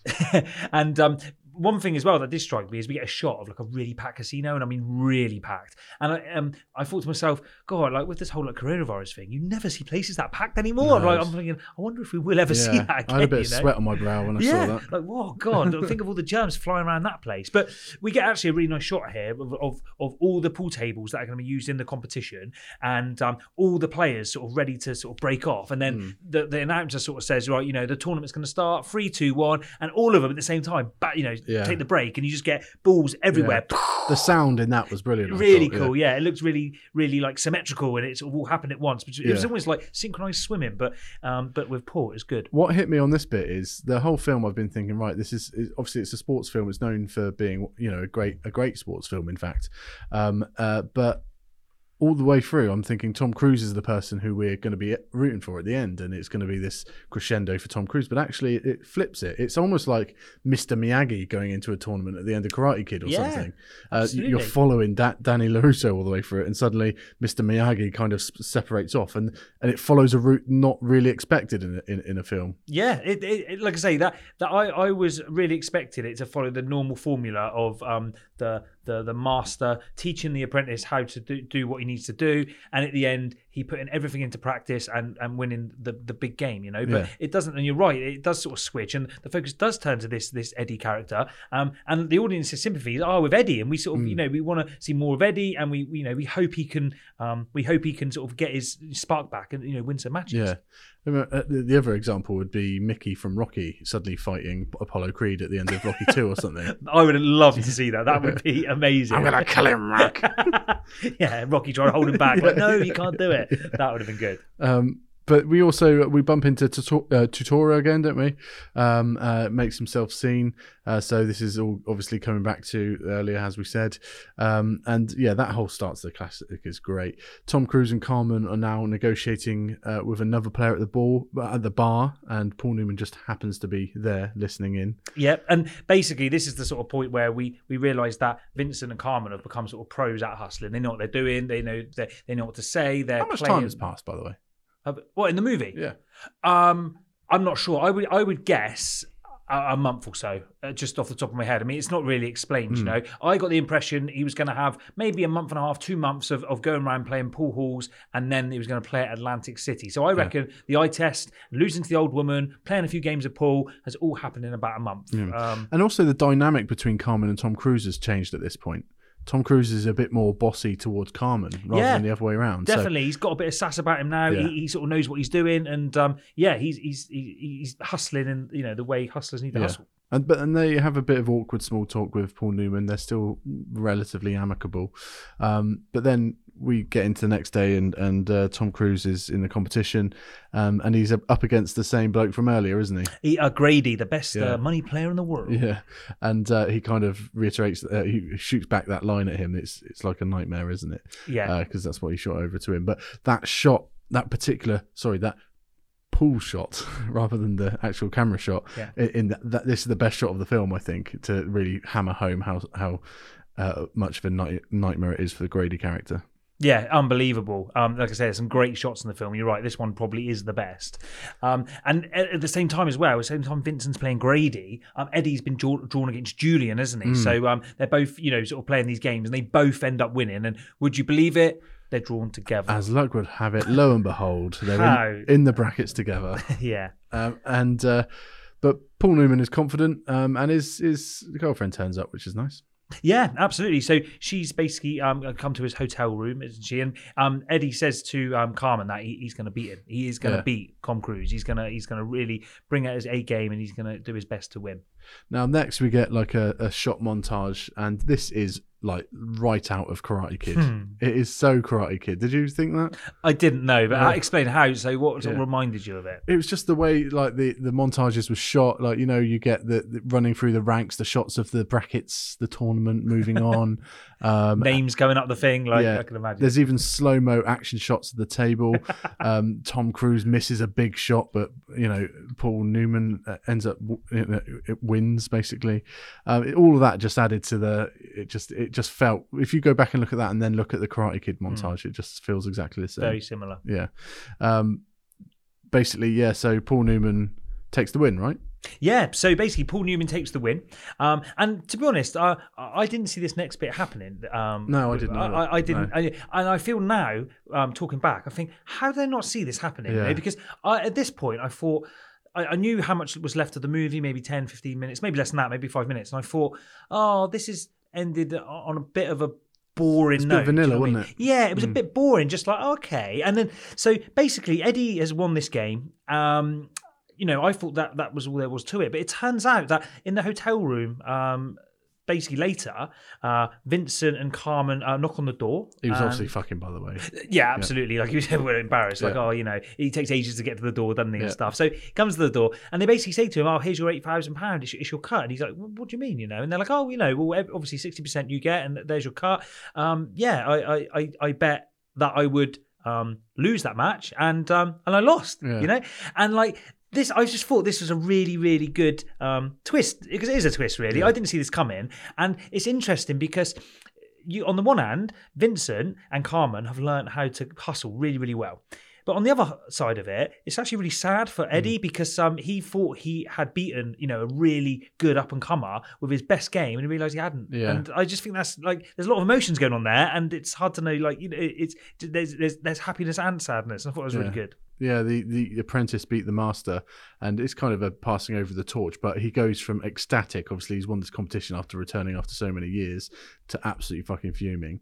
And the way it was all done, rather than them talking about it beforehand, he's actually done it behind his back and basically hustled him. Really, he's hustled his feelings rather than like money. Yeah, and all through the film, Eddie Felsom was all about making the money, and now actually by the end of the movie, he wanted to win that properly, and he got the love of Paul back, and he's almost gutted that he's got the money and that it happened in the way it did. So I thought that was really good sort of twist at the end. I enjoyed that a lot. So he basically, in the final, forfeits the tournament, doesn't he? Yeah, he basically he sort of starts playing the match, and he just goes, "Yeah, I forfeit," and just walks off, gives the money back, doesn't he? In front of the whole crowd. Yeah. Like, it must be like, what's that brown envelope? It's a bit strange, and he walks out of the arena, doesn't he? And he basically tells Tom Cruise that he wants to play him at his best. Yeah. And this line reminded me very much of another Tom Cruise film, A Few Good Men. Okay, yeah. It reminded me of A Few Good Men because he said, "You want my game? You can't deal with my game." Amazing. It's very much you can't handle the truth moment, but said by Tom Cruise rather than Jack Nicholson. Yeah. Then we get the final line of the film, don't we? Where we get he's just about to break off, and Paul Newman just says, "Hey, I'm back." Yeah. And that's because I'm back. Yeah. And that finishes off the film. Yeah. And that's that famous shot. That's what I said about the only shot of the movie I know is the very last shot of them two looking down the table and stuff. He also says a nice line of, he basically says, if he doesn't win this game, so he's basically saying, I might not win this game and I probably won't, but I'll win later, because he's only just getting back into his flow. So, that's where the line gets fed to him. He's like, why are you so sure? And he's like, because I'm back. Bang. And then smashes it. Yeah. And that also reminded me of another sports movie, obviously Rocky, where Apollo Creed and Rocky go to fight each other, and we never know what happened in that fight. What a great it just freezes on the punch, brilliant. Dual punch. Yeah, so it reminded me of that. You don't know who's going to win, but we don't need to know. Yeah. That's the end of the film. Yeah, and I'll be honest. I think for me, the end saved it a bit. You summed it up when you said, "Oh, it was getting a bit vanilla." It was a bit, not boring, but just I thought, this is sort of just plodding at the end. And so the end surprised me a bit, and just sort of, So, what did you think then, Dan? How would you sort of sum that one up? Interesting one. I really appreciated a lot of the style and the direction of it. It's easy to say that because it's Scorsese. It's not a very unpopular opinion. The story, I feel, is a little bit plodding in areas. It does, though, manage to make Paul interesting for something that, I don't mind playing every now and then with a few pints, but I'm not particularly interested in. So Paul was interesting at certain points. I think Newman is, as I said earlier, really charismatic and magnetic. Cruise is the opposite. I found him really annoying. And I don't hate Tom Cruise, but I early doors, I did find him a little bit annoying. Carmen was great, I think. I think she was kind of the pin between the two of them. And she had to play a really good role in that, in regards to playing each other, playing both men off each other, and you're not really sure where she stands in a lot of it and who she's screwing. Not screwing as in shagging, I mean screwing over. Yeah. But it didn't grab me enough, I don't think. I was interested, and I stayed interested throughout. It's not even close to one of Scorsese's classics, in my opinion. I do feel that it fizzled out a little bit in the final third, in the third act. And you're right, it saved it a little bit with that small twist. But I do think once they split up, I just kind of lost a bit of interest. Like, there was some, nice shots, and there's the montages and stuff like that. But I wanted to see them carry that relationship through, and it just felt that gap in them seeing each other lost a bit of momentum in the relationship. Yeah. There should have been something else, I think. Again, I'm not, I can't criticize Scorsese, but yeah, I just felt for me it fizzled out a bit there.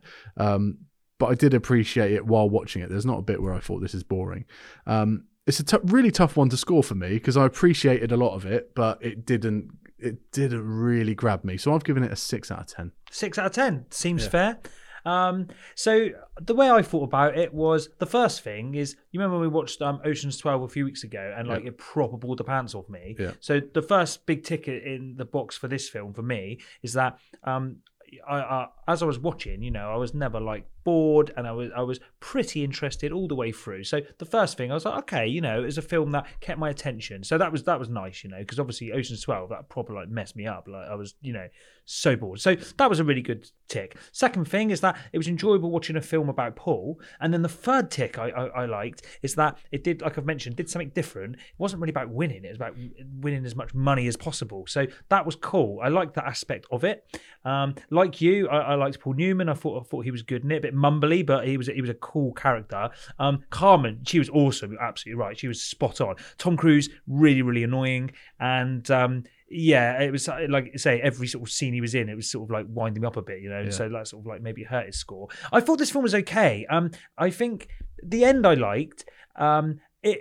It wasn't horrendously boring, but it wasn't terribly exciting. It didn't have any moments where I was like, my eyebrows raised, and I was like, oh wow, you know. It was just quite ploddy. There's that word. Do you know what I mean? Yeah, it was ploddy. Yeah. I think that's a good way to sum it up. So I'd give it a 5 out of 10, right in the middle. You know, I've got nothing. I haven't really got much to say about this film because it's okay.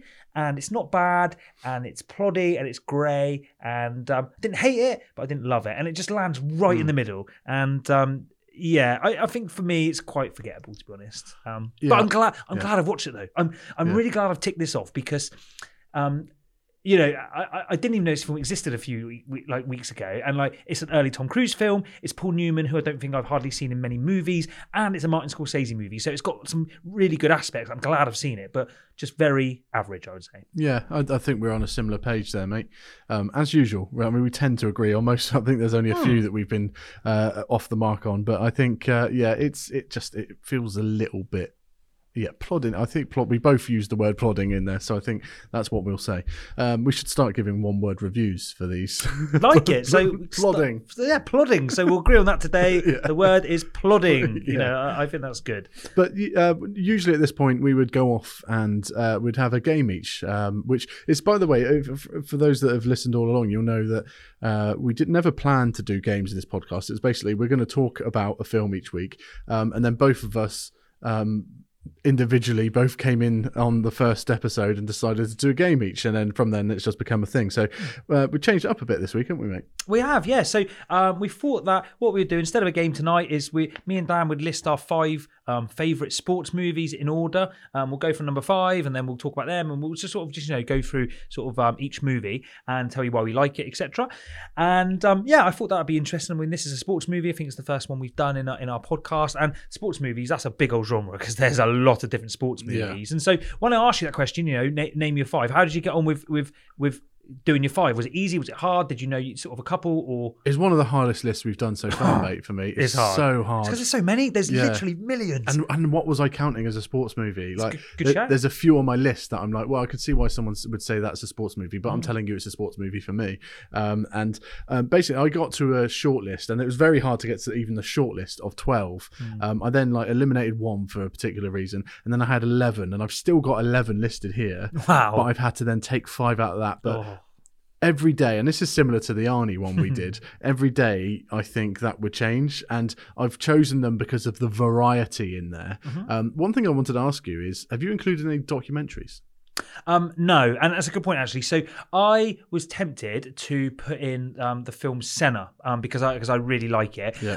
To be honest, I've stuck with just theatrical movies just because for me sports documentaries like are a little bit different. But I'm not saying you can't put them in. I just didn't in mine. I've got at least one in mine, and I won't tell you which ones obviously until it comes down to it. Yeah. But I just couldn't not, because when it comes to sport or competition.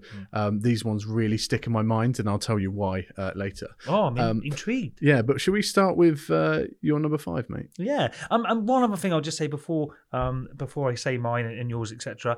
I know that some of mine are not great movies. You know, Same. These are my favourite sports films, and it's mostly because I watched them at a certain point in my life, and they stuck with me, and I just have a lot of love for them. So exactly the same as me, mate. Yeah. So mine really aren't Oscar winning. There are better sports movies out there, but these are our favourites. Yeah, that's the best way to put it. These are our favourites. So my number 5 then. My number 5 is Eddie the Eagle. So Eddie the Eagle, a movie from, I think it was 2015.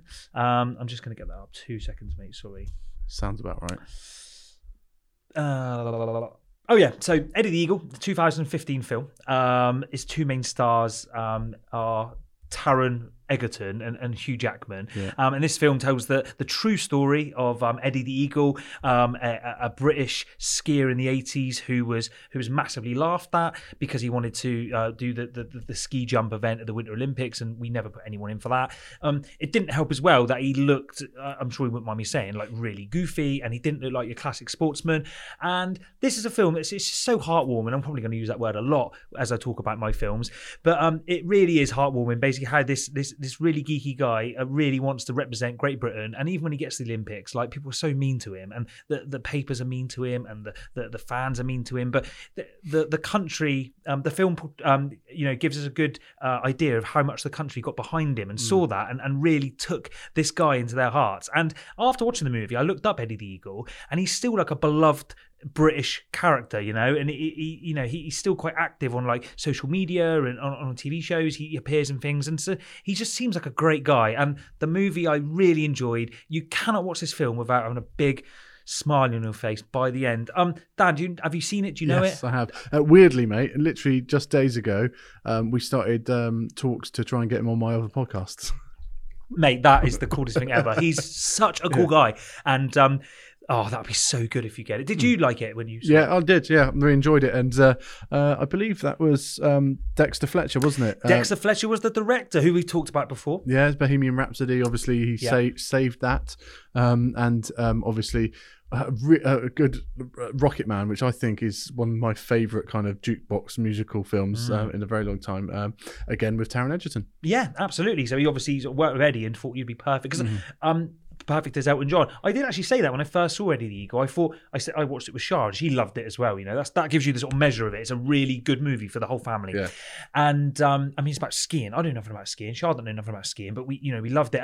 As we were watching it, we said, God, doesn't he look like Elton John? And it turns out they cast him in Elton John, a few years later. So my number 5 is Eddie the Eagle. Excellent. Okay, my first one in at number 5 is a documentary.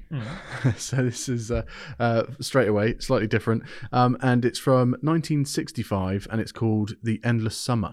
Oh wow, no, I haven't heard of it. No. Okay, well, basically anyone who has ever had anything to do with surfing would have probably heard of this. It's a bit of a classic. Now, I had this on endless rotation. Me and my brother and my dad used to watch it. All surfers back in the day, mostly retired now. I only do it occasionally. And it's basically a surfing doc about two young surfers going around the world in search for the perfect wave. Oh, amazing. So they're going to beaches all around the world looking for the perfect break, the perfect shape, size, everything. And it's really, for a documentary that was made so long ago, 1965, it's really like kind of acerbic, and it's quite witty. The narrator is taking the piss out of people here and there, and but it's just great seeing these blokes just traveling the world. And it's the film that inspired me at a very young age to want to go out traveling. So it's the first thing that made me think there's a world out there that I want to go and see. And at the time I was thinking of that as a surfer. I want to go out and surf the world. But then it turned on later that I just want to go around the world traveling. So it inspired me at an early age, not just to keep up surfing, but also to go traveling. Really worth a watch, even if you don't like, and I think this with most sports documentaries, really worth a watch, even if you're not a surfer or you're not interested in surfing, because it's just fascinating seeing the difference and the dedication these guys put in and the risk to their lives they put in. It's actually The full film is on YouTube for free. I spotted it earlier when I was having a look. So worth a look. It's called The Endless Summer from 1965. The Endless Summer. Yeah. As soon as you said the title, really quickly in my head, I imagined like a sunset at a beach, and I thought, I wonder what this is about. And so the title sounds perfect for the movie. That's literally the poster and the front cover of the video I had. That's the first thing I thought of before you said the word surfing or anything. Yeah. That does sound really good. And I think, as you alluded to, the mark of a good documentary is taking a subject you might not know anything about and gripping you. Now, obviously, you were into surfing, but I'm sure if I watched that, not knowing anything about surfing, I would be, gripped. Oh wow, yeah, that's crazy. How I've just shown George the poster for Endless Summer. It's exactly what he described. Yeah, it's spot on. So great number 5, mate, and like you say, free on YouTube. That's definitely worth checking out. For 100%. Check it out, everyone. Awesome. What's your number 4, mate? So number 4 for me is a movie actually that came out. I think it was 2019, so it's pretty recent. Saw it at the cinema and really enjoyed it. I remember coming out again with a massive smile on my face. Based on a true story, like Eddie the Eagle. So my number 4 is Fighting with My Family. So I went into this film and I'd heard the reviews were okay, but I didn't think I'd like it this much.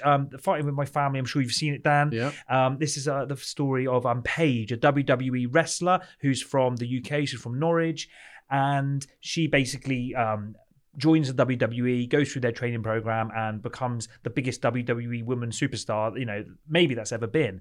I got to be honest, she came. I used to love wrestling. I know you used to love wrestling. I mean, Dan's sitting there right now with a Royal Rumble top on, So recently, me and Dan have been talking about wrestling quite a lot. It's really weird. My son has relit a fire, and probably me and George actually, because my son's really got into WWE recently, and therefore, I've been buying him toys. It's been his birthday recently. He's got all the gear now, and me and George have been talking about wrestling quite a bit, and we've watched a few videos while we're out on walks, and we started playing a WWE game that I bought for my son the other day in front of my son while he's just sitting there watching us. We're playing Hell in a Cell, weren't we? It's brilliant, did all the finishes and that. So it's been a bit of a rekindling of a love for old school wrestling. Yeah, absolutely. And I don't know whether that sort of like came into my thinking, maybe subconsciously as I'm picking my top 5. But this is a film I really like. I didn't know her story in the WWE because I stopped watching, a long time before Paige came into it. But she's got a really interesting story. It was really tough for her to get into the WWE. This film was directed by Stephen Merchant, famous for being Ricky Gervais's friend who created The Office with him. He's a funny guy. He's actually in the movie. He's really funny in it, and it's it's a really heartwarming film. It's got some funny moments and some sort of tender moments. Florence Pugh, who plays the main character, she's absolutely brilliant in it, and it's got a good cameo with The Rock. Vince Vaughn plays a good part, and again, I just love to see a true story. This is based on a true story. I love to see the rise of a girl from Norwich to become the biggest WWE superstar. Like that's just such a cool story. She didn't come from California. She wasn't a tanned girl on the beach. She was a girl from a sort of a working class family from Norwich. And in it, Nick Frost plays her dad. Yeah. He's a massive wrestling fan, and he puts in a great performance. He's so passionate about wrestling, and I just loved it. I love that whole family dynamic. And so my number 4 is Fighting with My Family. I really enjoyed Fighting with My Family as well, and I've got to say, Florence Pugh in that, I didn't immediately, because that was one of her first roles that I saw her in. I didn't immediately then connect that with Midsommar, and now she's obviously in Black Widow and stuff like that. She's in the MCU, so she's Little Women as well. Great to see her killing it at the moment. Because I'm a massive fan. Ever since I saw her in Midsommar, I'm like, wow, this girl's got something. And we talked about it on the podcast, didn't we? If someone plays one part, plays another, you don't even realise it's the same person. Yeah. You're like, wow, that person can act. So I think she's going to go on to be massive. Random, but she's great on Instagram as well. She gets she drinks wine and cooks, and amazing. She's fascinating. Yeah, so I recommend giving her a follow on Instagram. Awesome, that sounds cool. So that's my number 4, mate. What would your number 4 be then? What's your 4th favourite sporting movie? Well, unfortunately, my next sporting movie is also a documentary. Last one, I promise. But it's from 1977, and it's Pumping Iron. Oh, so I have heard of this one. I've never seen it. I know it's a muscle-bound documentary. So what's it about then, Dan? It's basically following mostly Arnold Schwarzenegger as he basically is trying to become the best in the universe, Mr. Olympia, Mr. Universe, and it basically follows him through his daily routine of building up the best body in the world, and then up against Louis Ferrigno, who is basically his his absolute rival at the time. So obviously now better known for being the Incredible Hulk in the series. That was his massive rival. They're really good friends now, and I think they were friends at the time. But it's a great look into kind of mind games as well. We talked about mind games earlier in The Colour of Money, but Arnold Schwarzenegger was the ultimate mind manipulator, shall I say, at the time. He got in Louis' head quite a lot, and this is one of the most quotable documentaries ever. So me and my friends all used to be obsessed with it when we were younger. We used to get drunk and watch it. But you know, it's like coming to me every time I'm in the gym. It's better than sex. It's like coming to me, all that kind of stuff. It's just brilliant. And there's horrible 70s twangy guitar music. It's just great, and it's homoerotic in places, like these men just getting oiled up together and pumping iron. But it's just really fascinating watching, for example, someone who became an absolute massive movie star afterwards. Obviously became a politician, but you can see the seeds of him being a brilliant mind in this. He's not just a muscle bound idiot. This guy's got a great mind. He knows how to get into people's head and play games with people. So yeah, really fascinating, and just funny as well. It's great. I'll definitely have to check it out. I mean, I read his book, Total Recall. I'm sure you read that too, and I was amazed at how hardworking and how much Arnold Schwarzenegger did before becoming a movie star. Like, he is so hardworking. He deserves everything he's got. And I think, this movie, from what you've said, will just add to that. You'll see, a young Arnold Schwarzenegger, how he carved out this huge career from his hard work and dedication and things. Yeah, you can see it there. The seeds are there. So yeah, definitely recommend that. That's Pumping Iron from 1977. Awesome. So yeah, I'll definitely have to check that out. Being a massive Arnie fan, I really should watch that. So my number 3 then, mate, is a movie from 2001. This is a British movie full of British talent. It's a remake. You can guess it. So what do you reckon my number 3 is? The Longest Yard. Oh, is it not? No, it is. It's the one. It's the film that's based on The Longest Yard. Right, Mean Machine. Mean Machine. Sure, that's the one. Yeah, I meant that. That's it. So basically, a massive rip-off, as Dan mentioned, of The Longest Yard. That was an American movie which deals with people in prison, and they have an American Burt Reynolds, football match. Right, originally? Yes, yeah. I believe it was. They have a match against the guards. This is the exact same movie. The only difference is it's set in England or Britain, and instead of it being American football, it's British soccer, yeah, that's it. And like I say, loads of British talent in this film. So you've got Vinnie Jones playing the lead. He plays Danny Meehan, who's the England captain, who goes to prison for betting, illegal betting, basically. And he basically starts prison life, and they hate him because they say to him, "You had everything, mate. You were the England captain. You had all the cars, the women, blah blah blah blah blah, and you threw it all away." In prison, there's some funny characters. You've got the monk played by Jason Statham, who's this absolutely crazy goalkeeper who's in prison for many murders, and he's just hilariously funny. You've got a young Danny Dyer in this film, who's a guy who can't kick a ball, who ends up becoming a bit of a hero. And I mean, it's very silly. It's got half the cast of Snatch and Lock, Stock in it. I think everyone's playing it in the way they know that this is just such a stupid film, but it's just really fun. And the final football match is shot so well. Like, I think football's quite a hard thing to put on film, and they do a really good job. And they splice it with some amazing music as well at the end. And just when the last couple of goals go in, and it all sort of comes the end, it's like a crescendo, and you've got the music and the goal goes in and it all happens, and it's just a really, really good ending. So my number 3 is Mean Machine. What's your thought on Mean Machine, Dan? I haven't seen it since it came out. I remember liking it. I haven't seen it since it came out. I remember a few bits. I do remember vividly Jason Statham in it, because at the time everyone was going, this guy's amazing. They'd seen him in your Lock, Stock and Snatch or whatever at the time, and the fact it was all a bit weird because it was a remake of another American film, and then 4 years later it was made again, the Longest Yard of Adam Sandler, and Burt Reynolds again, I think. So yeah, it's all a bit it all gets caught up in that. So I'm gonna have to revisit it because you seem to love it. So it's on my list. Just a lot of fun, and absolutely stupid, but a lot of stupid fun. So that's my number 3. So what about you, mate? What would you have as number 3? My number 3 is a 1999 film, and it is Any Given Sunday. Oh, again, I've heard of this, but it's not one I've seen. So Any Given Sunday, what's this one about? It's an American football movie, and it's starring Al Pacino. He's like the coach. I'm not going to go into it. There's a lot of threads in this film, but basically there's a great cast. I think it's quite underrated. I think a lot of people don't like it, but the film itself is brilliant. I think it's well shot. I think Al Pacino is particularly good in it. But the one thing that I think makes it absolutely imperative that you watch it is for a particular moment. And that moment is a speech. And there's a speech, and I'll probably put a bit of that into the podcast now. But that speech is something that I used to listen to before playing rugby, because it's basically, it's called, I call it the Game of Inches. I'm sure it's got another name, but Al Pacino's Game of Inches speech is just ridiculous, and it just gets me pumped up every time I hear it. Do you know what, George? I think actually what I do is actually play it to you now. I don't know what to say, really. 3 minutes till the biggest battle of our professional lives. All comes down to today. Either we heal as a team, or we're gonna crumble.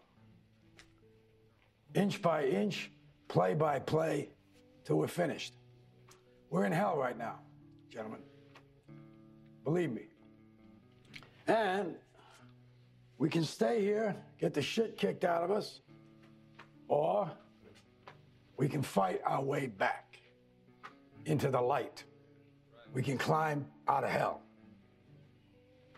1 inch at a time. Now, I can't do it for you. I'm too old. I look around, I see these young faces, and I think, I mean, I made every wrong choice a middle-aged man can make. I pissed away all my money, believe it or not. I chased off anyone who's ever loved me. And lately, I can't even stand the face I see in the mirror.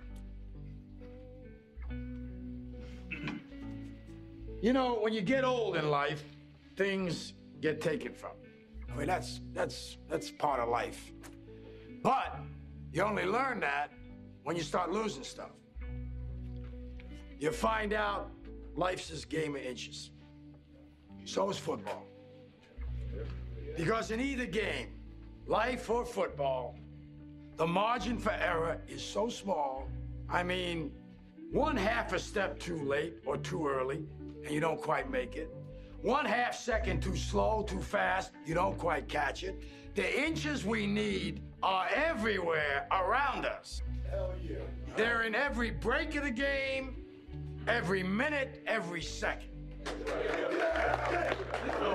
On this team, we fight for that inch. On this team, we tear ourselves and everyone else around us to pieces for that inch. We claw with our fingernails for that inch. Because we know when we add up all those inches, that's gonna make the fucking difference between winning and losing. Between living and dying.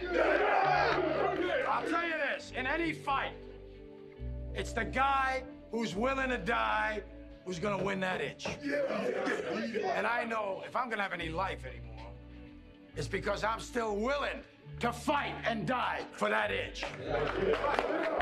Because that's what living is. The 6 inches in front of your face. Now, I can't make you do it.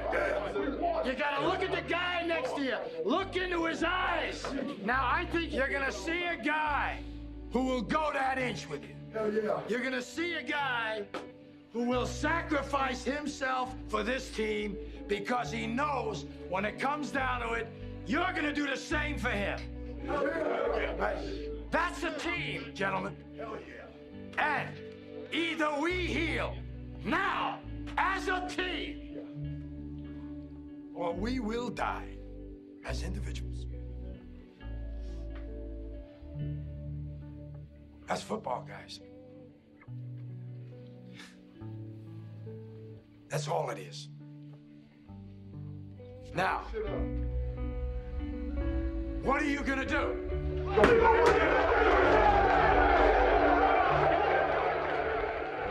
Imagine he went and lost after that. Mate, amazing. Like, that was Pacino giving it his all, wasn't it? And so well shot. How could you not, be stirred by that? It's this is what I mean. Like, the film on its own is great. Like, I really enjoy the film, but it's that speech particularly is what puts it levels above other films. And like, so many people refer to that speech, and it used to get me massively psyched up for games I wasn't psyched up for. Talking about those 6 inches in front of your face, and crawling with your fingernails, and everyone around you, and it really gets you going. And just the crescendos that speech he starts off really quietly, talking calmly. They haven't got much time between this and going into the last quarter of this game, and he's just talking to him nice and calmly with some pathos, talking about how he's fucked up his life, he's pissed away all his money, and then he's talking about failure basically, and that's what they could they probably got to look forward to in their lives. You're probably going to end up like me, so think about now. Think about the 6 inches in front of your face and what you can do today to win.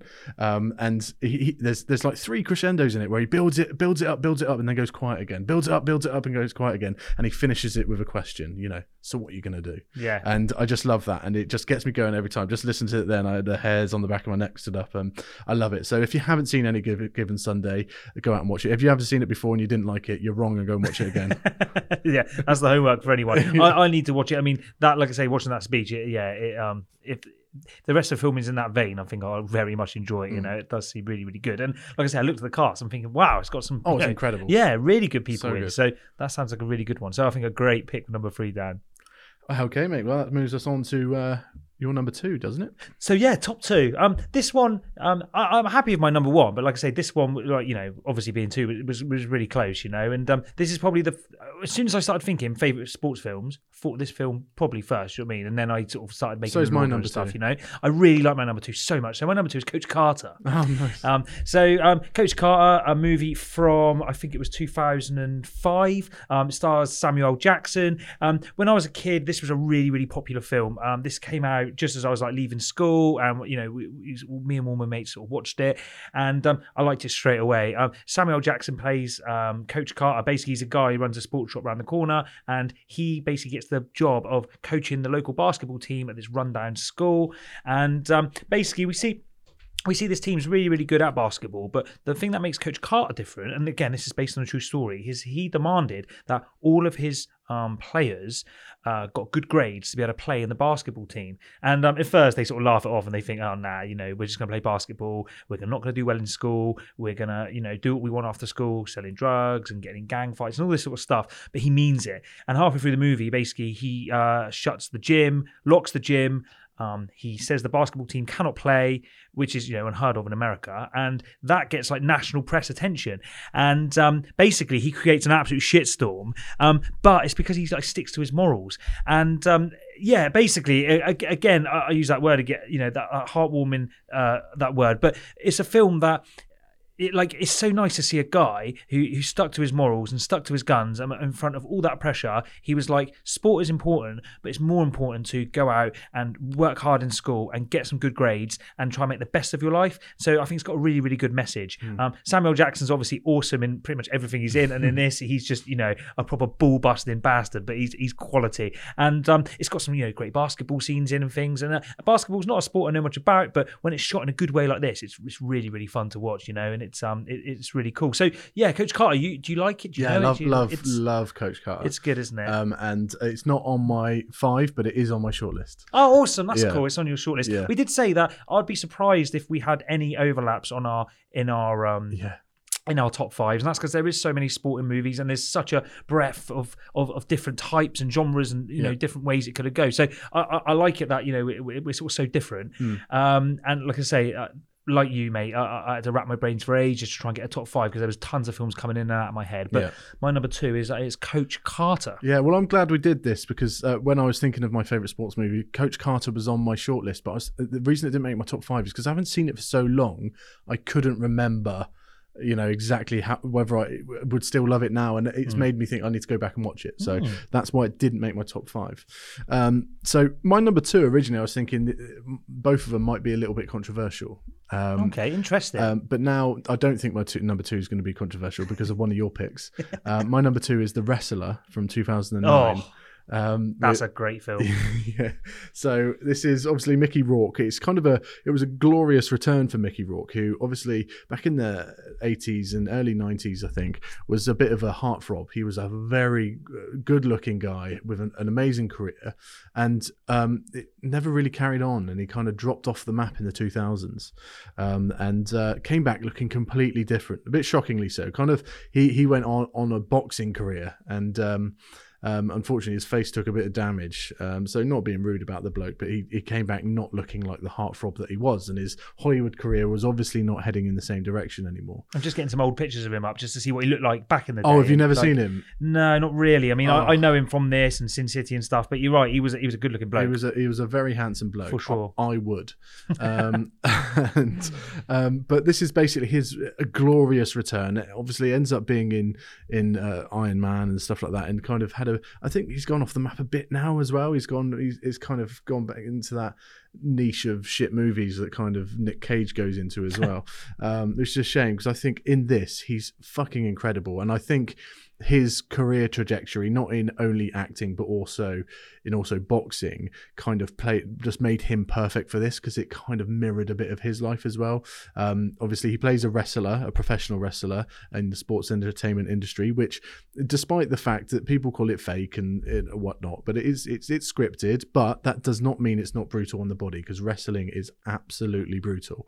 And he is at the twilight of his career, getting old and fragile, but still going out there playing sports halls and stuff like that, and going from quite a big star in wrestling to being in sports halls. It's very much like what his acting career went down, and also boxing never quite made it to the heights.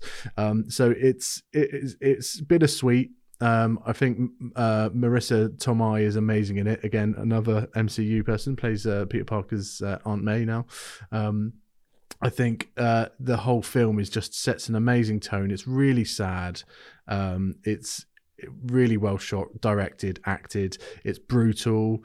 It speaks of sport being ruthless and aging being ruthless, and it's told through sports entertainment rather than sport. And again, it finishes on a freeze frame, I believe, of him jumping off the top rope, very similar to today's movie. After he'd been told, like, you can't do this anymore, mate. Yeah. Like he gets told constantly throughout the film, you will die if you carry on doing this. And for one reason or another, he has to carry on, doesn't he? And what a great end. It's just like, it's well sad. And he's not doing it like he's doing it for money, but that's not the reason he does wrestling. He could do other things for money, and it's really sad. Like he's obviously broken. He's losing his hearing as well, which doesn't help in the ring. He makes a load of mistakes. He's got a terrible relationship with his family. He wants to get his daughter's like a relationship going again, doesn't he, with his daughter? And it's really sad. Like it is really sad, but it's one of those. I think it's a little bit bittersweet, and I just really love it. I think it's amazing, and I think getting forgot about a little bit. I think at the time everyone was raving about it, so if you haven't seen that, go and check it out. It's 2009, The Wrestler. That's a brilliant choice, and again it shines a light on what it's like for not your WWE superstars but your wrestlers who, the 99% that don't make it. Yeah, it's a hard life. And I told you about the Dark Side of the Ring series of documentaries. So I think they're on season 2's just starting now, actually, or has already started.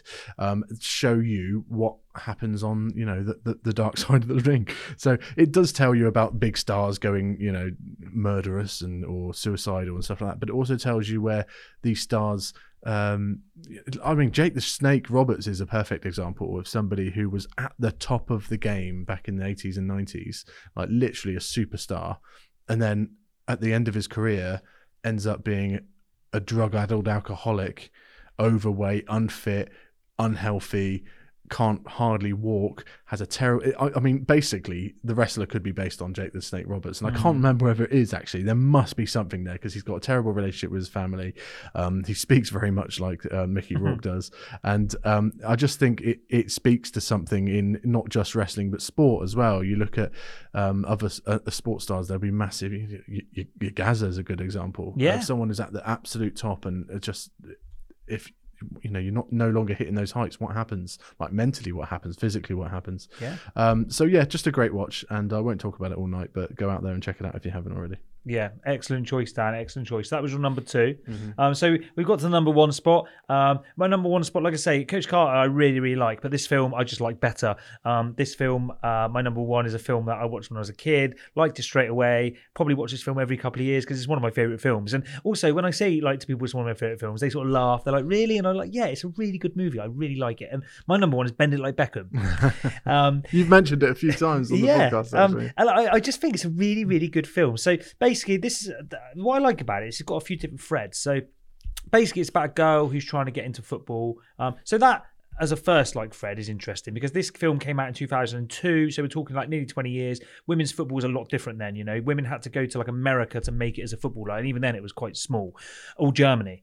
So we didn't really have women's football here, not massively anyway. So the first thing is it's about a girl trying to get into football, so that's quite interesting. Second thing is, on top of that, is that the girl is of like Indian heritage, and so there's we see her family. It's a very Indian family, and the last thing they want is their daughter playing football. She should be in the kitchen cooking curries because that's what they wanted to do. That and sewing saris and stuff. Hopefully I get those terms right, but that's what they want of her.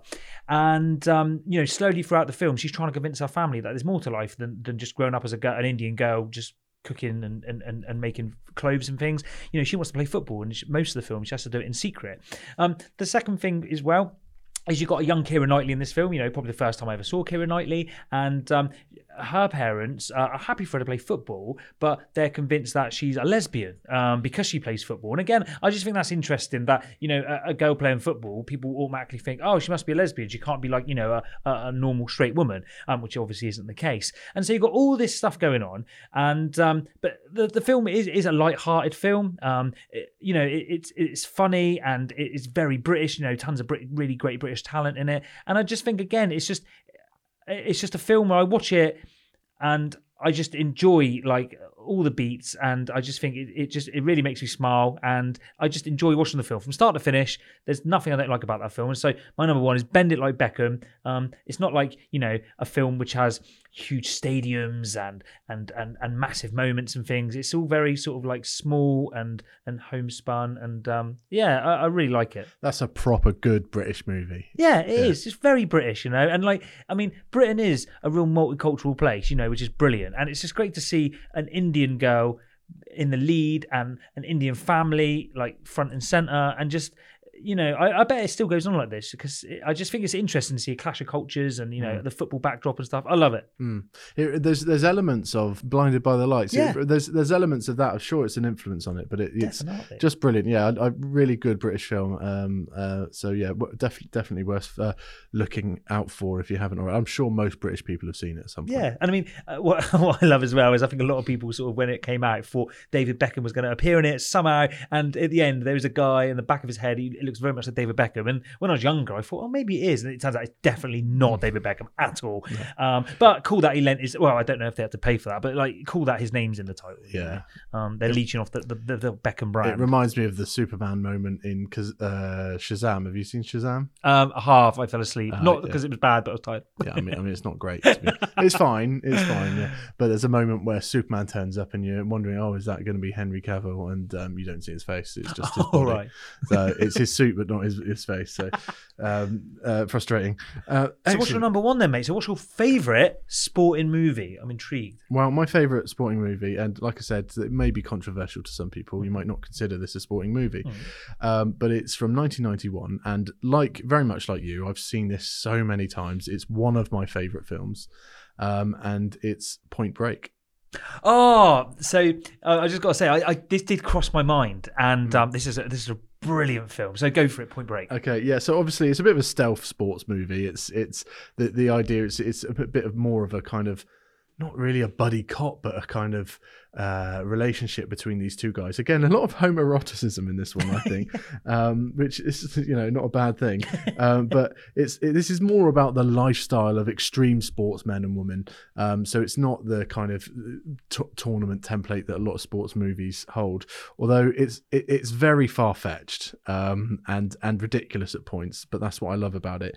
It is a classic. You've got surfing, which is I think probably the main sport in it, as well as skydiving, and also long distance running through people's houses and gardens and shooting in the air, screaming. But I just love it. I think it's over the top in the right ways. It's subtle in other ways. I think it's very well directed. I think it's Keanu Reeves at pure star power. It's Patrick Swayze at his best.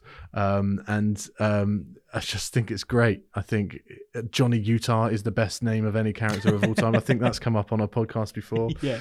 I just really like it, and I hated the remake. I even might have mentioned this on the podcast before, that I actually went on a bus tour in Australia to visit the beach at the end of the movie, only to be told after we got dropped off and got back on the bus that that's not actually where Bells Beach is.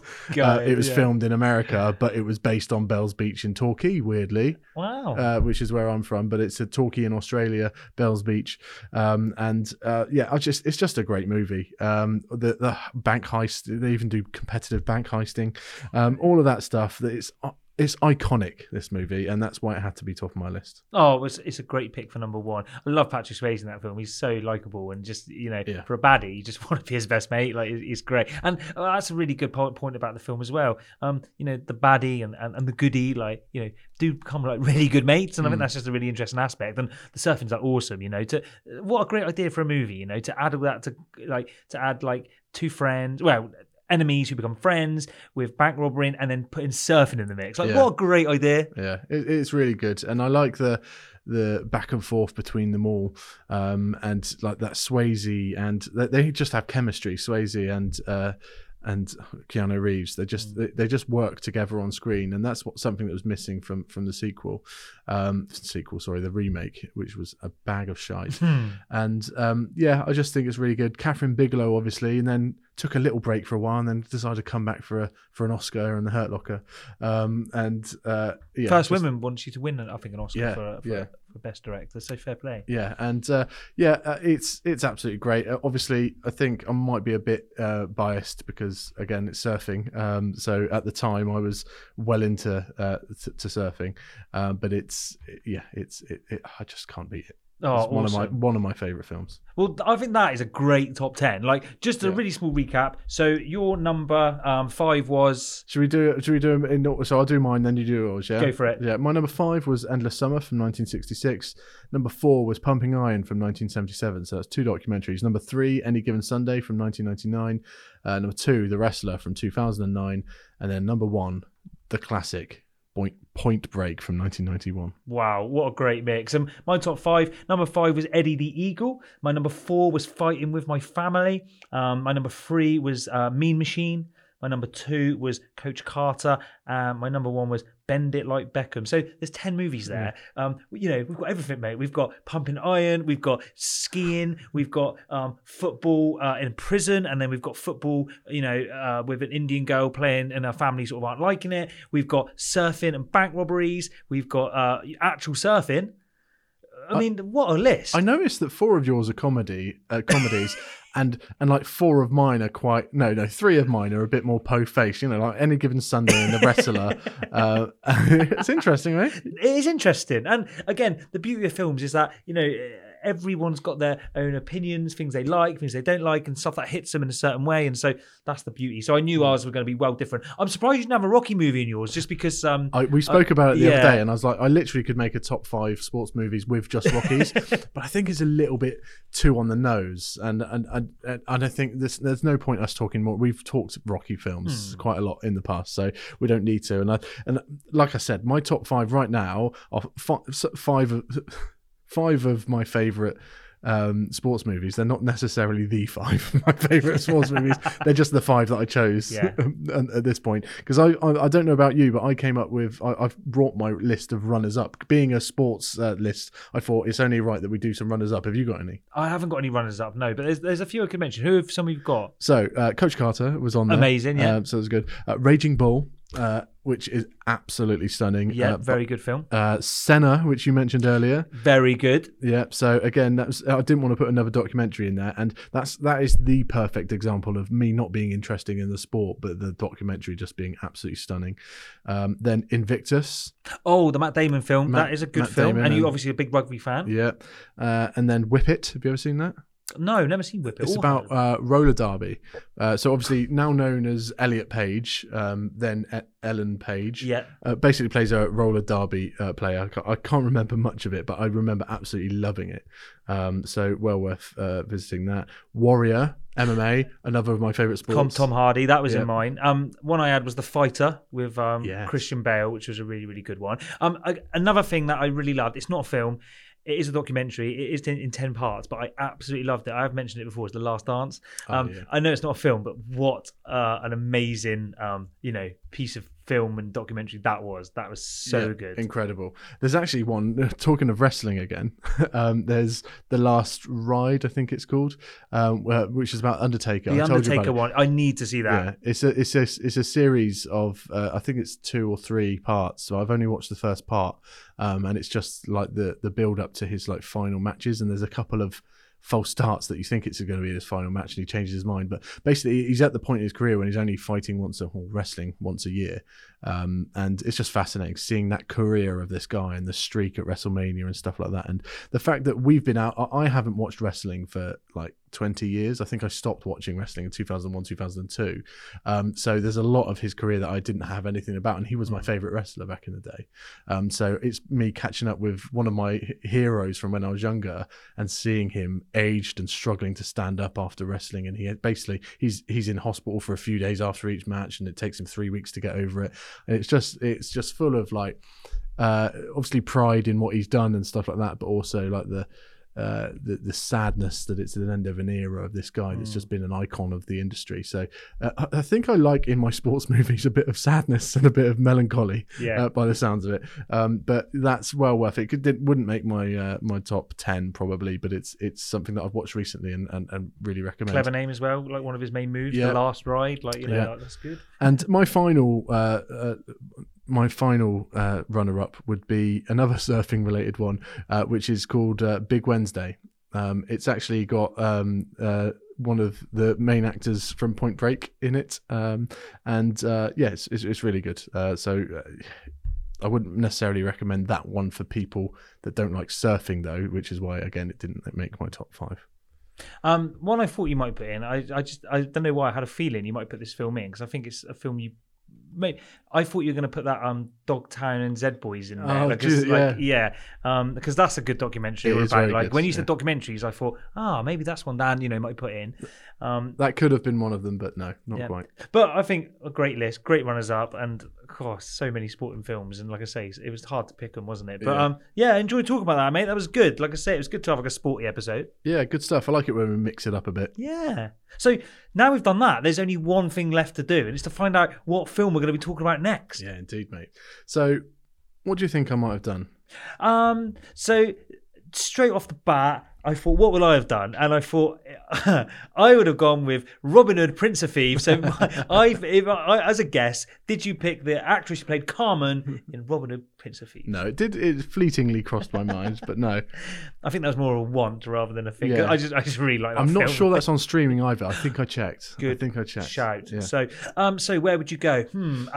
Again, there's not loads of people in this film, so I'm going to say you probably didn't go with that Paul Newman guy because I don't know if his stuff will be on streaming. It'd be nice to go back maybe and see an old film, but I don't know if it would have been easily available. Oh, as another guess, I'll say Tom Cruise then. No, not Tom Cruise. No. I think we've had enough of him. I couldn't have actually. He was our connection. Good point, actually, yeah. So it wasn't Paul Newman, or was it? It wasn't Paul Newman. And it wasn't the lady who played Carmen. So who is it then, Dan? Who have you picked? So it's a guy with one one scene in this movie. Iggy Pop? I nearly did, but it wasn't. No, he has quite an impactful part in the movie, actually, because he plays Paul Newman and beats him. Oh, so is this... Oh, this is Forrest Whitaker. It is, yeah. Amazing, okay. Yeah. Now, the film is from 2002. Does that narrow it down for you, Tom? No, it doesn't, but keep going. Maybe I'll... Okay, and it's a very, very... how do I say this? It's a very static film. You don't move around a lot. Similar to, by the way, I watched a film. I didn't mention this because it wasn't in the cinema, but I watched a film called Oxygen recently, and I've told you about it already, George. But it's a French language film. It's dubbed on Netflix at the moment, so go and check it out. It's very much like the Buried movie with Ryan Reynolds, but she's in like a kind of cryogenic tank, wakes up, doesn't know who she is. Fascinating, great twist at the end, so watch it. So a very static movie. So like Oxygen, like Buried. He kind of boxed in. He's not buried. So the main character's kind of boxed in. He's stuck on one place. He's boxed in. He's speaking to somebody who's kind of making him do things that he doesn't want to do. He is in a box. That sounds interesting. But Americans call it something different. A coffin? Or a booth. Oh, so have you chosen I guess the year, like 2001 movie, Phone Booth? 2002 movie. 2002? Phone Booth. Oh, yeah. Phone Booth. What a great choice. Yes. So this is Colin Farrell, obviously. Yeah. Kiefer Sutherland is the voice of the man on the phone. Does Forrest Whitaker play the cop? Forrest Whitaker, he's Captain Raimi, yeah. But yeah, loads of big names in this. We've also got Katie Holmes. God, that's going to open it up a bit, isn't it? And like that is again a world away from The Colour of Money. Phone Booth. Yeah, exactly. Where are we going to watch Phone Booth then? What is it on at the moment? It's on Disney Plus. Excellent. So you can check it out there. Now, I told you we've mentioned in the last episode that I want to go way back. So I was looking at Paul Newman films to try and make my way back to a silent movie at some point because that's what I want to do. And there just wasn't enough interesting opportunities. And then we're always looking for something different and something juxtaposed to the previous films. So I just felt this was quite different. So yeah, there we go. The Phone Booth from 2002. I haven't seen it since 2002, and I actually went to the cinema to see it. Oh wow! I've seen it on video DVD, and I probably haven't watched it in 10 years. So again, I'm going to come to it pretty fresh. Little note: I really like Colin Farrell. I like most of the things I've seen him in, so I'm excited to. The watch more I see him, Farrell even recently, we'll talk about next week. But recently, I like him even more. I think he's unbelievable. Yeah, he's really good. And I think for a few years he got a bit of a bad press. People thought he was a bit of a joke, maybe he couldn't have. But actually, he's awesome. So buzzing to watch it, mate. And great choice. Phone Booth on Disney Plus, on Stars. That's it. Awesome. Check it out, and then we'll talk about it together next week. In the meantime, check out our website on infinitefilmclub.com. If you have any opinions on the best sports movies of all time, let us know. Send it over there, and we'll discuss it on the pod next week. Where can people send us an email, though, George? So our email address is infinitefilmclub@gmail.com. So easy peasy as an email address. And like Dan said, any opinions, whatever it may be, send it in, and like I say, we'll read it out, and we'll get some chat going. So yeah. And before we go, we mentioned just jokingly yesterday that because we're talking about wrestling quite a lot, it'd be interesting one day to link a film to a wrestling event. So say we got The Rock or John Cena in a film or something, and then watched a whole wrestling event and reviewed that. Can we get away with that? We could do Suburban Commando or Mr. Nanny or something like that. So jokingly, but I'm considering actually doing that one day. Well, like I say, if we can get to it, we'll get to it, And there's been plenty of movie stars that have appeared in wrestling events, so it's doable. There you go. This is our first wrestling episode that we mentioned quite a lot of times, but that's it. Well, mate, that was really good fun, and let's chat about Phone Booth next week. Lovely, will do. See you later, mate. Yeah, thanks, mate. Cheers. Thanks, everyone. Bye. Bye.